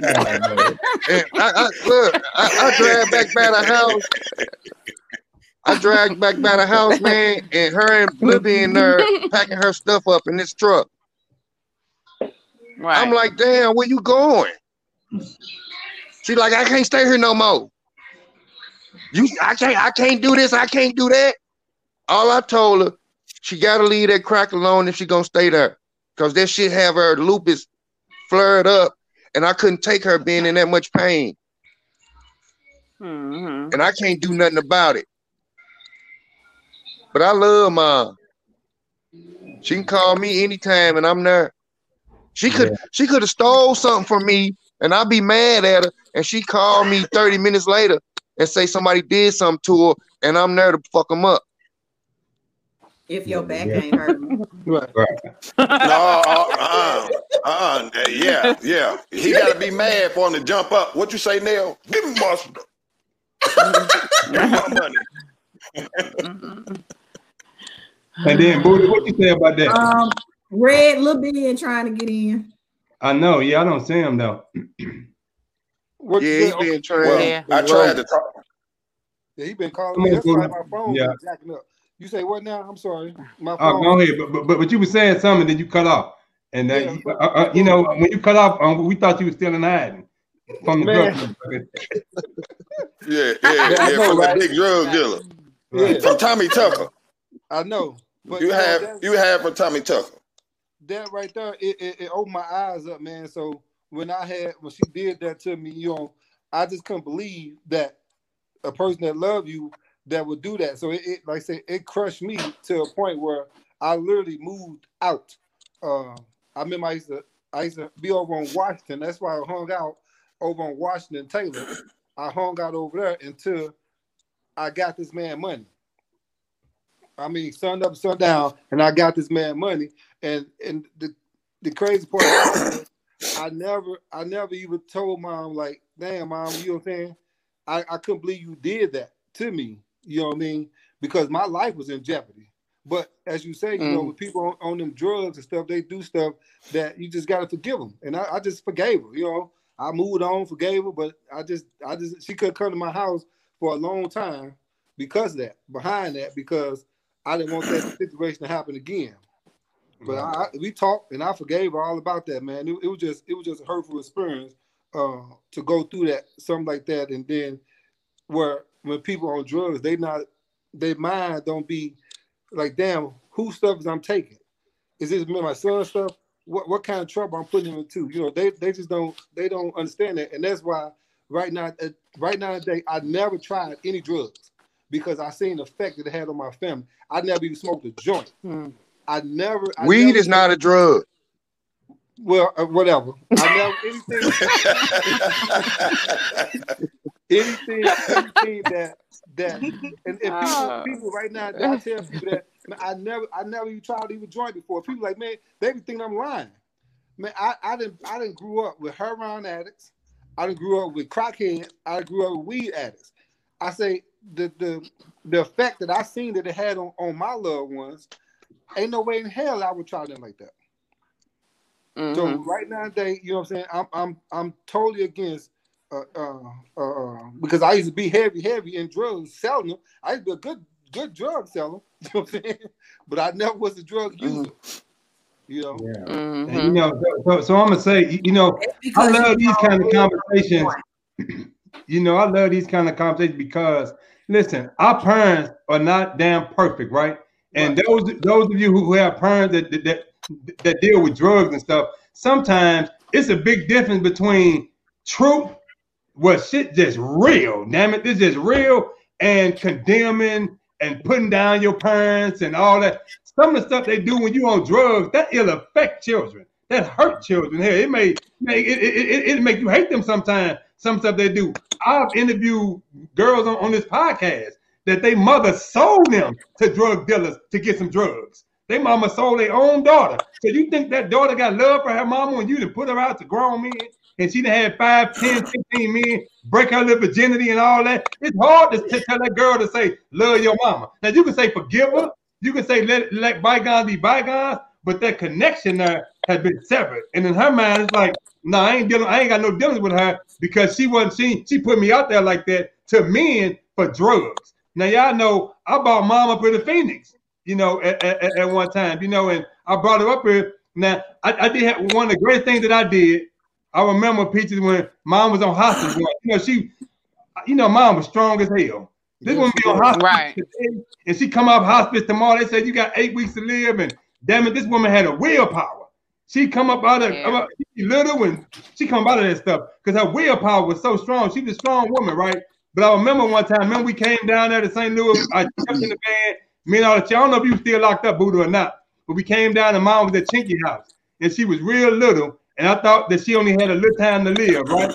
And I remember talking to mom, and I asked mom at Chinky house. I say, Mom, do you have any regrets in life? Is there anything that you want to do before you die? She said, no. But then check out what mom said. She said, you know what? I want to meet Minister Farrakhan. I say, huh? She said, I want to meet Farrakhan. I said, you want to meet Farrakhan? She said, yeah. I said, why? She said, because you was my worst damn child. And you turned out to be one of my best children. And I want to meet the man that's responsible for that. And that touched me because the love I got for the minister, right? Now, she came up out of that physical situation. She didn't die at that point. And a year later, I brought her out here to Phoenix to see a naturopathic doctor here, Dr. Patina. That was the purpose of bringing her out here because she was dealing with cancer and lupus and stuff like that. She went through the chemo, the radiation, and all that. I want to put her in a different environment. Get away from St. Louis. You know all the drug addicts down there. You in the hood. Come up into Arizona. It's something totally different. Now, when she get up here, it's a year later. My ex-wife called me. I was driving cab at the time. She said, Mom, real sick. She in a lot of pain. I say, call the ambulance. I'm way out another part of Scottsdale. I live in Glendale. I had to jet all the way home. When I get home, they taking her out on the gurney. you know, on the little, I think it's called a gurney with the ambulance people use, right? Right. And we go to the hospital. We get to the hospital. Mom look at me and she say, man, she said, son, I think I'm gonna make it this time. I say, oh, mom, you gonna make it. You know, God is will. You know, just keep praying, right? And then she say, damn, I thought I was gonna meet Farrakhan before I died. I had forgot about her telling me that a year prior to that. I say, damn, mom, you did say that. Now look, the minister comes to Phoenix every year, right? He come here to Phoenix. It's a national house here in Phoenix. So the minister had came in town the day before. Mom said that 2 days before. This was Thursday. The minister came in that Tuesday. So when she said that, I said, damn, I got to get mom to see the minister. So I called some of the brothers, you know, on the minister security team. I told them some of the things that mom said. Cause check out, and I don't know if y'all ever heard this story, but mom said this to me when I was at Chinky House. She said, I want to meet Farrakhan. She said, but if I die before I meet him, if he can stand over my grave, I can touch the hem of his garment. You know, and then it's mom talking. This is how much she see the minister, right? She said, if he can stand on my grave, I can touch the heel of his garment and I can still feel his spirit. So I write all this in a letter to the security team. I tell one of the brothers, he gave me Minister Farrakhan's son, Joshua Farrakhan's number, and he said, man, you gotta tell this to the minister's son. I shared him what my mama said. He said, man, write that up in a letter. I took it and give it to the minister's secretary. The next day I get a call and they say the minister read the letter. You know, he want to meet your mom, right? And I'm like, wow, man, the minister. Now y'all know my mama hood. Now y'all been hearing the story about my mama, right? Straight hood. I mean, pistols, Cadillac, gold teeth. That's my mama, right? And so that's how mom. But in this instance right here, she tell my ex-wife, she say this. She say, look, she say, can you give me one of them pretty Muslim outfits that y'all be wearing? Because I don't want to look no any kind of way when I go see Farrakhan. I want to look like a black queen. That's what she said. I say, man, so if you notice the picture, she got a Muslim garment on. She wanted to have that on. She said, I don't want to meet Farrakhan any kind of way. I want to look like a black queen when I go meet the minister. So we go meet the minister, and my mama, man, she know she mom. She say what she say. But I remember the minister wife, Mother Khadijah, come downstairs and hug mom and give her a kiss and say, mom, sister, we love you. We praying for you and this and that. And then the minister come down and, man, we prayed and we stayed there for about an hour, 20 minutes. He praying with mom and things like that. Now, that picture that was on her obituary, the minister told his son, take this picture just like this. He was kissing mom on the cheek. And he wanted his son to take the picture just like that. So I still got that picture, right? And y'all see the picture with all us with the minister and mom and things like that. So when mom died, because you did the obituary, I didn't know that the picture of mom and the minister was in the centerfold to the obituary. So I get to St. Louis. When I seen the obituary, I'm like, damn, how did this picture get in there? I think you told me, we found the pictures and we put the picture in the centerfold. But what I want to say about this is my mama, as any mother that's on drugs or whatever, they still have enough in them. Because y'all know when mom was in church, she was the #1 damn recruiter for the church. Y'all know that. When she was she was going to get every crackhead, every heroin addict, every dope fiend. She was getting all of them come to the church. Now she vacillated between crack and Christ. When she on crack, she was bad. But when she was on Christ, she was A1. She was top of the line of the church, the biggest recruiter. She filled the van up every week. She bought all the dope fiends and drugs, got it to the church and got them born again and redeemed them and stuff like that. So it's something to that, what Lisa was saying earlier. When your parents on drugs, it's still a level of humanity. What they do as drug addicts and alcoholics and dope fiends, it may ill affect you, but we all know that other side. When she was going to get all the crackheads and bringing them to church and the drug addicts, and y'all went to that church. Y'all know how she did it. We didn't know mom when it came to them drug addicts and stuff, Right. Yeah. Even with the grandkids. It's one thing I can't say about her, boy. She I don't care what kind of state of mind she was in. You take them grandbabies over there, she be in a way another total different mindset, man.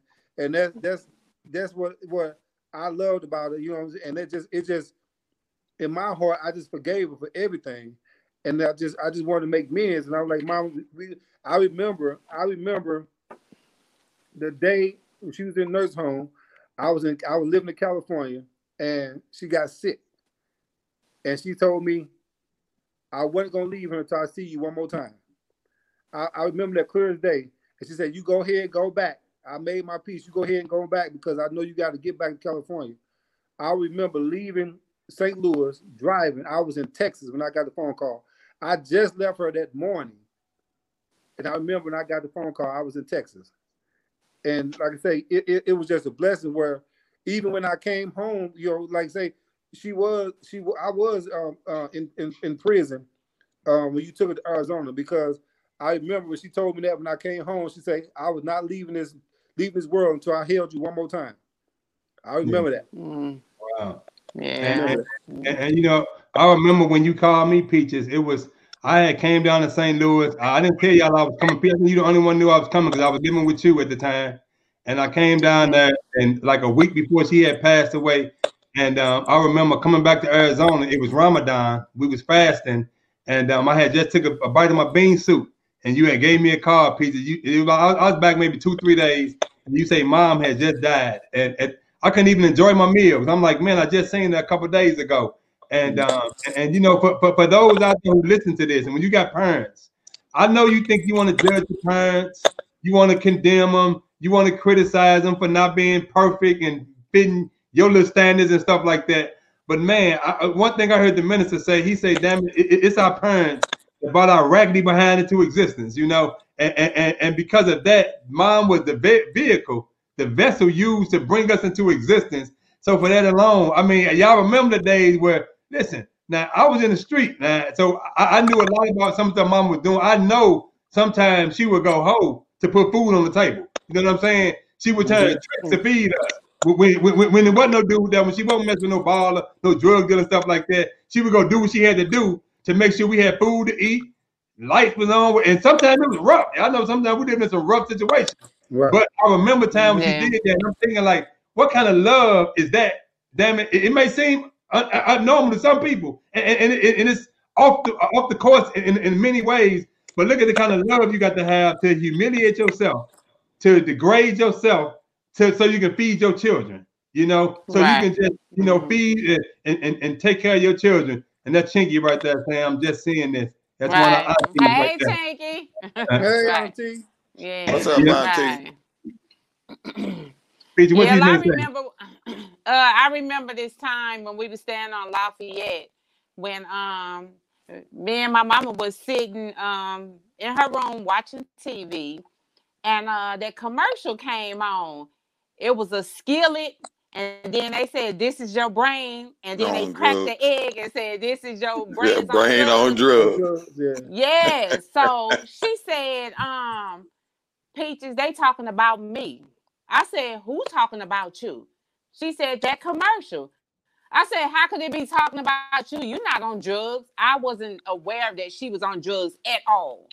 She said, "That's your mama. I'm on drugs, but I cover it up and y'all don't know." And I just cried and cried because, you know, now I'm thinking, okay, my mom on drugs. Okay, is she finna like just be out there bad to where everything finna get cut off, we gonna get put out, or whatever the case may be, and I'm still a child, I can't really take care of myself. So I'm like, okay, where's we finna go from here? So I'm like, "Mama, why are you on drugs? Why are you doing this?" You know? And she was just like, "Baby, it's gonna be okay. It's gonna be okay. You know, I got it under control." And I mean, I just literally just cried. And she couldn't tell me that she was going to stop or none of that. She just tell me she got it under control. But I was just like so sad to hear that, you know. It was just, I couldn't believe she was on drugs because, you know, Mom always been a hustler. She did what she had to do, like you say, to take care of us. So to hear her say that hurted me to my heart too. Yeah. And, you know, some parents not on drugs, but some parents do other things that ill affect, you know, the children. And I like the way this conversation went because this wasn't rehearsed. We didn't talk about this. We just say we're going to get on and start talking, right? And I think one of the greatest lessons that came up out of this is parents, we're not fucking perfect. None of us. I don't care how much you read the Bible, Quran, that don't mean nothing. You're going to make some mistakes, right? And them mistakes, you're going to ill affect your children. and give them their space. Damn it, if I'm hurt, you can't tell me how the hell to feel because you know it's me. I can feel the way I feel. As a person, I need to heal. I need to heal from that. I don't want to be like, you know, like what Cornell was saying earlier, like to hell with my daddy. I don't want to hold that in me forever like that. Right. I don't want nobody to have that kind of power. You know what I'm saying? So I need to start the process of healing, but I need to have my space to say, damn it, this how I feel. Damn it, this how you affected me or ill affected me, and that's real. Whether you my mama, my daddy, my grandma, that don't mean nothing. Your title don't mean nothing when you hurt me and you ill affect me. The hell with your title, that don't mean nothing, right? So sometimes people, you know, if I talk, because y'all know I'm very transparent, and I don't mind talking about the bullshit that goes on in our family or any other family. Some people, they want to lie and be deceptive and make it like everything's pretty clean and you know, all that old funny stuff. No, we got to keep it 100, because when you keep it 100, that's where the healing take place. When you have these kind of real conversation, how it affect you, and then give everybody their space, because it may affect everybody differently. You know, Lil Jane got one view, Lisa got one view, Corner had another view. We all got different views, but give everybody their space to heal. But the process of healing got to take place. And I love what the Honorable Minister Louis Farrakhan talk about in terms of atonement, because as a community and as a people, it starts with atonement. Start right there at the family. We can talk about we atone with our family, with the Black community and all that all day long. That it starts right there with your aunties, your uncles, your cousins, your mama, your daddy, your siblings. Because sometimes siblings have crazy, you know, sometimes siblings fall out.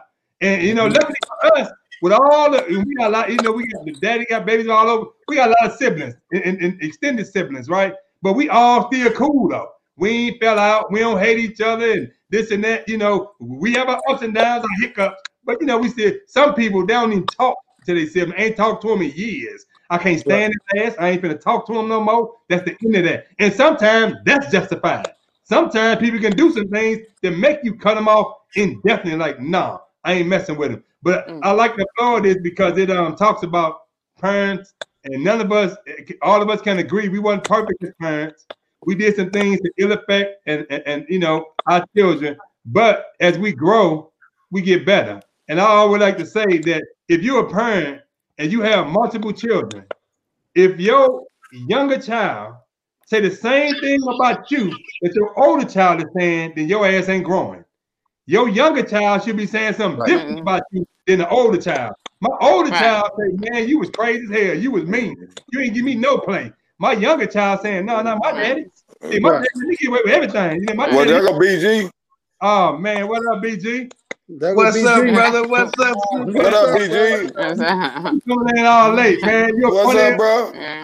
Yeah, man, I had to come out Cornell. I couldn't click in, so I had to drive to Cornell house, man, so I can get on.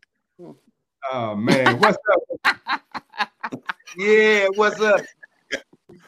Man, I'm up here watching y'all. I said, man, I gotta get on there. I gotta get over near house. He only want it closer I can get to. Okay. Well, so we winding down. We got about 15 minutes. I mean, what you want to add to the conversation from some of the stuff you heard? Man, you just a badass kid, man. No, but man, hey, no, when you went away, man, we all miss you, bro. It's like it was like, man, it's just unbelievable. You was too young to go away that young, man. You know.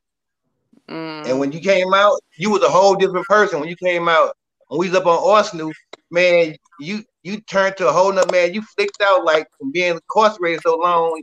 You flicked out when we stand up on Arsenal with that little sock store. You don't remember that, huh, Peter? Yeah. He flipped out. Yeah. What? He did. He was a whole other person. He flipped out to a whole other person. He went himself. But No. I'm just clicking in online with y'all and see what's going down. Yeah, well, you know, we were talking about life and, you know, everything, but, you know, I like the course of this conversation, y'all. So for parents or children out there who've been affected and ill affected, let's get some closing remarks dealing with healing. And I want all of us to say a little something, like based on our own experience. Damn, we ain't had the perfect parents. We ain't been the perfect parents. But damn it, the healing got to take place somewhere, and we got to forgive. I hope our children forgive us, and you know, but all of us say something And we'll start with you, Peaches and Lisa. We'll start with y'all. We'll let the ladies go first. No, Peaches, let's let the gentleman go first. We didn't win first the whole time. Okay, come on, Miss James. Okay. Come on, Miss James. All right, so I run it like this. So like you talking about reconciling, like with your parents, right? So like I said, you know, coming up with my old dude, you know, it was kind of rough. I was defiant. I was kind of like you, Red. You know what I'm saying? When I was like 13, 14, when I was 13, 14, when I started gangbanging, you know, and when I started gangbanging, I went in real hard. You know what I'm saying? Mm-hmm. And I ain't care if I died. I ain't care if I went to jail. It just didn't really matter to me. You know what I'm saying? It just was what it was. You know what I'm saying? And for my friends, I was willing to die for them too. But dealing with my old dude, he didn't even know I was gangbanging until he seen my tattoos, right? And we had an argument, whatever. Then I learned one thing. I was homeless at a time, right? And my daddy was like, I'm trying to get a crib. I ain't got no money. I ain't got no job. He said, no, I ain't going to help you out. Now, I was real mad at my daddy. Very mad at him. You know what I'm saying? Like, oh, man, this some bullshit. You know what I'm saying? But I wasn't thinking because I was still in the child mind, right? Mm-hmm. So about 2 years later, I started thinking, I'm like, damn, that's when I turned into a man. When he did that, that's when I turned into a man because I understood where he was coming from. But then I had to go and talk to my daddy about all of the things from him not coming to football games, from him choking me out over abroad, just certain different things. You know what I'm saying? And I got to understand it. I got to understanding of where he was coming from. You know what I'm saying? And I forgave him for it. You know what I'm saying? And so me and his relationship a whole lot better. You know what I'm saying? Really, actually, it's great. You know what I'm saying? So I say that I learned that me and him is probably, I say, 97% the same person. You know what I'm saying? I didn't know it. You know what I'm saying? But I came to find out that we are like 97% the same person. You know what I'm saying? I can't really say what I am with my mothers. You know what I'm saying? Because of the situations. But as far as him, you know, I reconciled that with him. We talked it out, you know, and that's where we at, bro. And that's beautiful. And just so we can put this in perspective. So Lil James is, you know, all of us consider him our little brother. This our youngest brother. He wasn't biologically my mother's child. His father and my mother was boyfriend and girlfriend for many years. And he was about 1 or 2 because his daddy had custody of him. He was staying with his daddy. So he raised up 3 months, man. And 3 months in that. He was 3 months? 3 months. Oh, okay. I thought he was about 1. Okay, well, he was 3 months. And then his biological mother was killed in a bar fight, right? Is that right? Nope. What happened? Hit and run. Oh, hit and run. Okay. So his biological mother was killed. But he raised up with my mother, even though his mother and my father split up. We always, when we say our little brother, we always consider him a part of our family because we all grew up together. So we ain't had that. It's our step brother. We ain't play that. It's our little brother. So just to put that in perspective, when he say my 2 mothers, his biological mother and my mother, but he always called mom, and I mean, you know, he come up, you know, that's family right there. But Buddha, what you say on this? Let's end with some advice. What would you say to people out there, parents or child, who going through the conversation that we had and just don't want to let that shit go? And it's time to let it go in order to start the healing process. Because we need to start healing as a family. We need to let the healing begin. But what would you say on that? Well, one thing I would say, just briefly, you know, it's just literally, you guys have to forgive. You have to forgive, and you know what I mean. And you don't have to forget, because when you remember a certain thing, it makes you grow as a person.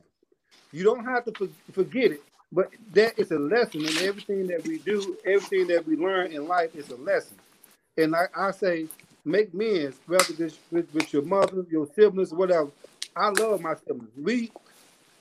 our siblings, we talk all the time. I don't have no bad siblings. None of my siblings. I got some crazy ones, but I love them all. You know what I'm saying? But the thing is that we as a family, and I'm not saying we perfect, because we could be better. But as a family, one thing about us right here that y'all seeing on this live right now, these are siblings that no matter what, we stick together, rain, sleet, and snow. Make amends with your siblings, make amends with your father, and for those mothers and fathers out there, stop downing one another to your children. Stop making the other parent out to be the villain and the bad one. Stop. Take a look at yourself. Because I used to hear that so much time. You just like your daddy. But hell, I didn't know who my daddy was. So how the hell I'm gonna be like somebody I don't know who he is? You know what I'm saying? So the thing is, make amends with your siblings. Make amends with your parents. You guys, we have one life. Live to the best of your ability. That's all I have to say. Yeah, and I think all of us can agree on here that I think I was one of the worst children coming up. I think we all can agree that right now Cornell got to be the craziest one among us. Oh, he most definitely crazy. well, Cornell only crazy when Lil Don around. Hey, we don't go there. But all right, come on, Cornell, live in. What would y'all say to just growing up? You know, we ain't children no more. So I know, Cornell, you saying like you still hold on to certain things towards dad and stuff like that. But it's some areas of your life that you grew up from that you got to look at it somewhat differently. What would you say to them parents, or you and BG?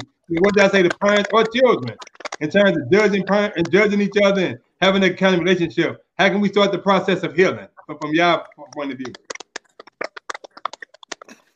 Well, I'm gonna tell you this: it's like everybody say certain things about your parents. Coming up when parents was doing drugs and you was calling them they named the crackhead, the dope fiend. Everybody got a habit, and so I didn't return to my mama to a whole different way. I looked at it a whole nother way because everybody got habits in life to maintain something. And what she was doing, my habit might have been more higher expensive than her habit. So was I a dope fiend or crackhead? Because I had a high marijuana or cataract, or cataract, and so this game, everybody else mute your phone while he's talking because it's static. Everybody else mute your phone. Go ahead, man. Yeah, so man, life is just different. I look at my mama different than that, and it's like it's so much to say, and I just don't even know what to say right now at this moment. It's like everybody had a different habit, So I couldn't call my mom that crackhead and look at it like that way because I was spending more money on more things than she was spending more money on what she had the habit. So everybody had different habits. You might drink and smoke your cigarettes. You spend more money on cigarettes and drinking than she spent on drugs, trying to get high and everything. So everybody had got habits and, just got to look at life different with, coming up, growing up. And like I say, I raised my mom in and took in and just made a whole other person. I never thought I'd have to bathe her and put her in out the tube and all that, I thought she'd be doing that with me, and life just, man, is different that she gone and how we just grew up. Everybody just different, and I just want everybody to be more of a family, to get together and see each other. We sisters and brothers, we don't even see each other and spend more time, quality time with one another. And I be trying to that, at the time, and that's what our generation got to come up on more of that type of situation, spending time with one another. Since Letha Ray went away, we all couldn't, we all get together, go over her house and had a big gathering and everything. Everybody to meet up over there because everybody cooking, coming down the street from Slobs with baskets of food, And Uncle Brucey, he always keep the family together, and he gonna call everybody and try to get everybody together. And that nobody ain't gonna get together and be as no family. So I just want everybody to, love your family and stick together and try to, be with one another. Visit each other. Everybody only stay 15, 20 minutes away from each other. That ain't number 5 hours for gas. Right. And Cornell, what you gotta say to that? Well,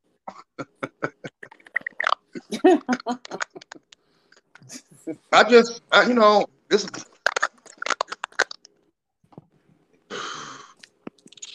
There's so much I want to say. You know what I'm saying? Like, cause I love moms, I love my daddy. So I love him, but I always said that I would have a relationship with my kids because I didn't have one with my daddy, right? But now I got the relationship, the same one I got with him, I got with my kids. I can't stand him, they can't stand me. And that really fucks with me mentally because I go out my way to do for their ass whenever they call. When I was out here selling drugs and shit, giving them what they want, I was cool. Even when I was working, giving them whatever they call, whatever, I was cool. But the minute I stop hustling and the minute I can't come up with something right then and there when they want it, then I ain't shit. And that shit fucks with me mentally because I said I was gonna show them this year that I ain't shit. Don't call me for shit this year since I ain't shit. And I've been getting calls. I ain't got it. But for real, I ain't got it. I ain't working. My back out 6 days out of the week. But they don't understand that. They just won't. And they don't understand I get out here and get my little hustle on with my back hurting to get them the money or the things that they want. And I got to take care of home. But they don't understand that. They don't call me, so I don't call them. Okay. I said I'm fucked up in the head because I still ain't accept mom's being gone.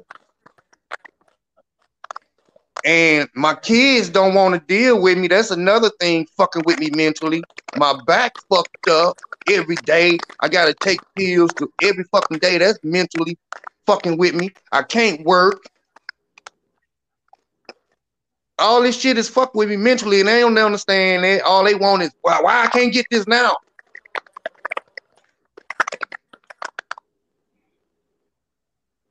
But shit, it is what it is. Yeah. All right. I just put the shit in God's hands, like fuck it. All my kids know each other, so they call each other. They ain't gotta call me. I got some that calls me sometime, but it's always won't. It ain't how you doing, daddy? How your back feeling today? As soon as I say hello, oh, can I get I need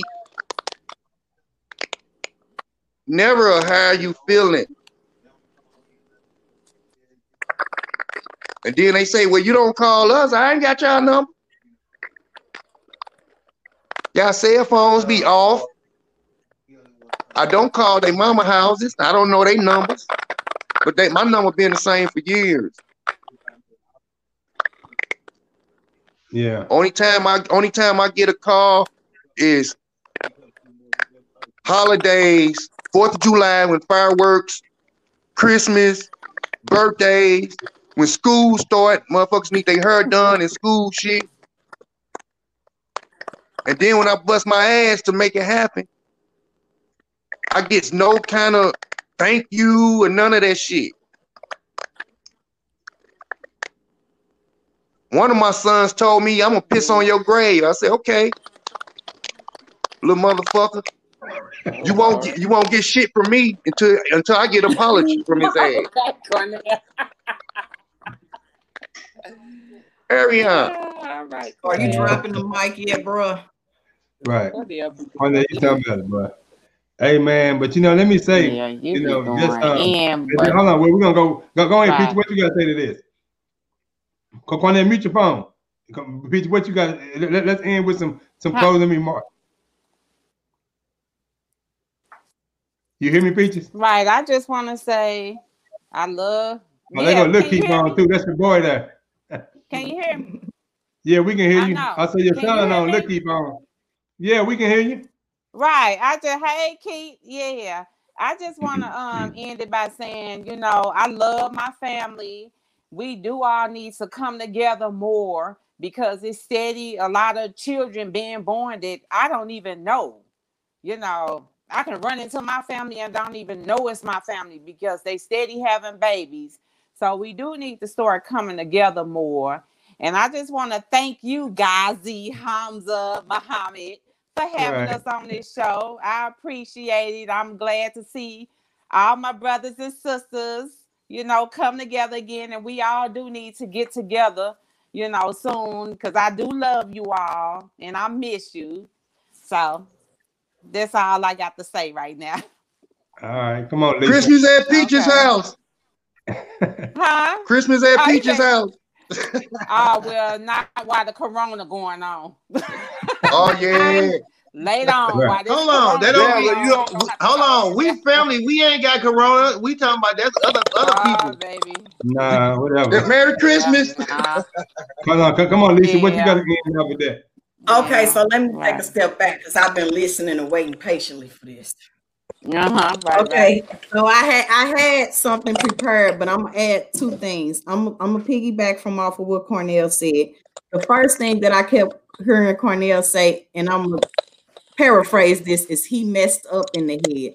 So next topic we do, let's talk about mental illness in the African American community and why we refuse to go see a therapist. Because if you're feeling that way, Cornell, and you really feel like you messed up, therapy is the key. It ain't nothing wrong with going to talk to somebody. I go talk to my therapist. Her name is Teresa Davis every Wednesday and Saturday. She keep me mellow. Second thing I want to say is, like we all said earlier, parenting does not come with a handbook.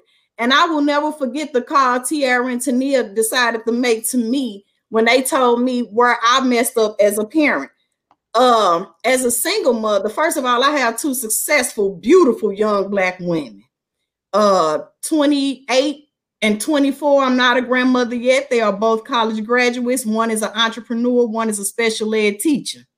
Mm-hmm. And I can't complain not one bit about them. I bust my ass raising them girls by myself. And like Cherry, I did what I had to do to make sure they was all right. And that was whatever I had to do. So here's the thing. They called me with that fatal phone call of what I did, where I went wrong as a parent. And I'm in my head, I'm already on the defense before they start talking. I'm like, what the hell can they say? They grew up with the best of everything. They can't say this and that. And the one thing they said, well, mama, all we could say is we moved too much after we moved out Pennsylvania. I stepped back. I said, oh, that's all y'all can say I did wrong. They was like, yeah, we moved like every year. I say, were you ever in a shelter? Were you ever sharing a room? Did we ever live with anybody? So because I moved at the end of a lease or in the middle of the lease, if that's your complaint, I will take that because we were never homeless. So from that, I learned this is what I was going to say. We have to be willing to speak our truth, and we have to be willing to let truth come to us.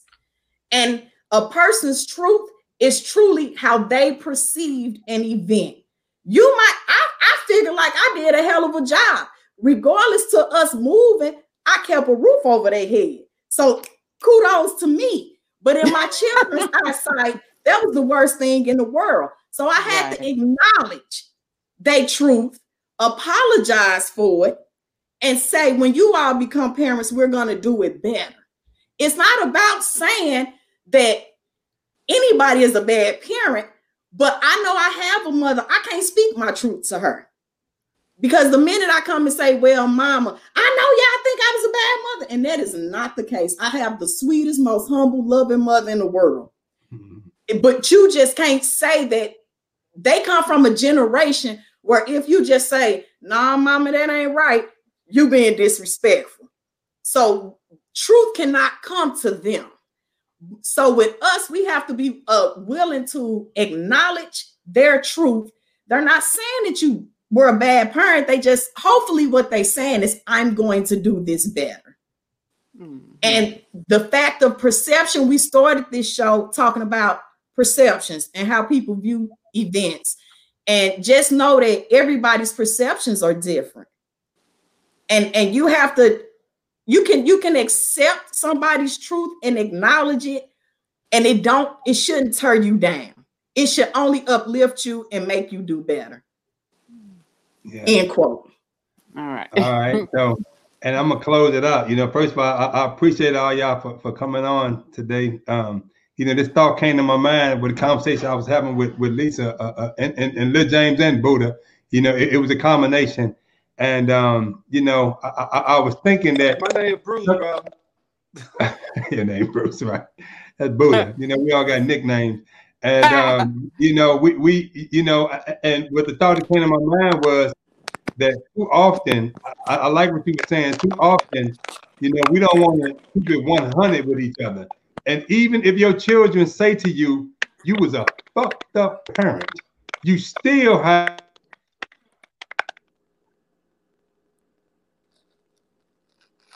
not the right time to freeze. Hey, guys, no, man, he been up on page at the flea market. Oh no, the whole thing paused for a minute. But what I was saying was, even if your child say that you was a fucked up parent, if they say that, and the way they say it, how they say it, we still got to be in a position to listen to what they saying, because we don't know how they affected. How we may think we was the bombdiggity.com parent, right? That may not be the case though, right? I remember when Kafani. Now, those who know, I had to go fight for them. They was in foster care. I had to do all kind of stuff to get them. When I got custody of Kafani and Sakura, they weren't trying to give me them. I had to go to court. I had to fight and all kind of stuff. Because they say you too violent. You got too many felonies. You might not be a good parent, right? I had to fight like hell to get them. And all the stuff I went through. And I remember a time when he got up in age and he got his apartment, his chest started coming out a little bit. He called himself going off on me, and I felt like, boy, all the hell I've been through with your ass, all the stuff I did, all the sacrifices I made for you. Now, from our vantage point, we sacrificed. We did what we had to do. But from their vantage point, some of the things you did hurt me, though. Some of your ways ill affected me, though. And I wasn't trying to hear that for real, because all I was thinking about what I did good. I wasn't thinking about what I did bad, like most of us do. We'll judge ourselves by the good, but we don't know that some of our bullshit, some of our weaknesses, some of our flaws, it'll affect our children, it'll affect our parents, our family, our friends. And I didn't want to hear that, right? But when we had a conversation man to man, because my son was a man, so I couldn't talk to him like he was a boy no more. We had that conversation. I listened to him, and I say, damn, that makes sense then, because from your vantage point, I was hard. From your vantage point, I wasn't nurturing. I wasn't this, I wasn't that. But from my vantage point, I did a damn good job. I was a good parent here. I was a super dad to me here. Y'all had food. Y'all had a house. I protected y'all. Didn't nobody touch my daughter because I was going to kill them. I made sure, I was on all that page, right? But to them, no, you wasn't the best. You kind of messed up. So for the parents out there, understand that you're not perfect. You're going to say and do some things that may ill affect your children. And when you want to start the healing process is going to start with truth. That's why the Bible says it like this. You shall know the truth, and the truth shall set you free. And that lets us know that if truth is associated with freedom, then that means other than truth or a lie is associated with being shackled or restriction. So if you shackled to anything, you restricted to anything, it's because you ain't dealing with the truth within yourself, and you ain't hearing the truth from your children, from your siblings, and everything. So I like it. I love this conversation. I love the flow of it and everything. And I appreciate all y'all for coming. I love all y'all. Y'all my people and life. And we got to do this again. We got to do a part 2 to this. We got to, one day we got to come together and do a part 2 to this and talk about other things, because it's all from different angles, and hopefully this inspire other families and other people out there to get with your siblings and have real conversation. I mean, no bullshit, no fluff. No, none of that. No, they ain't all perfect. I mean, real conversations and watch how the process of healing takes place when you can be 100 with each other, 100 with your children, when you can listen and don't take offense to it. When somebody tells you that your shit stinks, you ain't offended by it. You accept it. Yeah, that is what it is. But I'm finna get better though. I may have been messed up, but I'm gonna get better though. I ain't like that no more. I may have been like that before, but I ain't like that no more. So I want to thank you all for joining us on the Back on Track. We had a lot of engagements. You all was a beautiful audience. Some of y'all stuck with us for, man, it's been over 2 hours. I have no intention on having y'all over 2 hours, but I forgot y'all. You told me an hour. But you know, hey, bro, I be on the game for about 6 hours. It's all good. Yeah, man. But hey, listen, I love y'all and love you too, bro. Keep your head up. Be safe out here. And Peaches, you need to make your way to my house, Miss Lady. You keep talking about you gonna come through, Miss Lady. And Peaches, we gotta talk about Cornell. Yeah. Right. I love Okay. y'all. Yeah, we will. all right, y'all. But you all have a blessed one. Right. Okay, love y'all too. All right, and you all I have a love blessed one. y'all. Deuces. Right. Okay. All right. Love y'all. How I get off, Red? Just click end broadcast. Okay. Leave studio. Yeah. And so I just want to end saying, you know, for those of us who, you know, who stayed the whole broadcast, that was a hell of a thing. You know, that was all of my siblings. And, you know, we having a candid conversation, you know, dealing with drugs, dealing with parents, aunties, uncles, everybody, right? We ain't perfect, and none of us perfect. But the process of healing got to take place. We got to be healed in the family, within our families. That's where it started right there. You want the community here? We talking about Black Lives Matter, and man, it started right there with the family. It got to matter right there in the family first. Black lives got to matter right in your family, your cousins, your aunties, your uncles, your daddies, your sisters, brothers, and all that. That's where it got to start right there. It got to start right in our family. So, you know, I really appreciate all you all for, you know, joining us. Kenny Smith, great family. That was awesome, man. I appreciate you, my brother. And Auntie Chinky, you know, you already know we love you. You know, you one of my favorite people on the planet.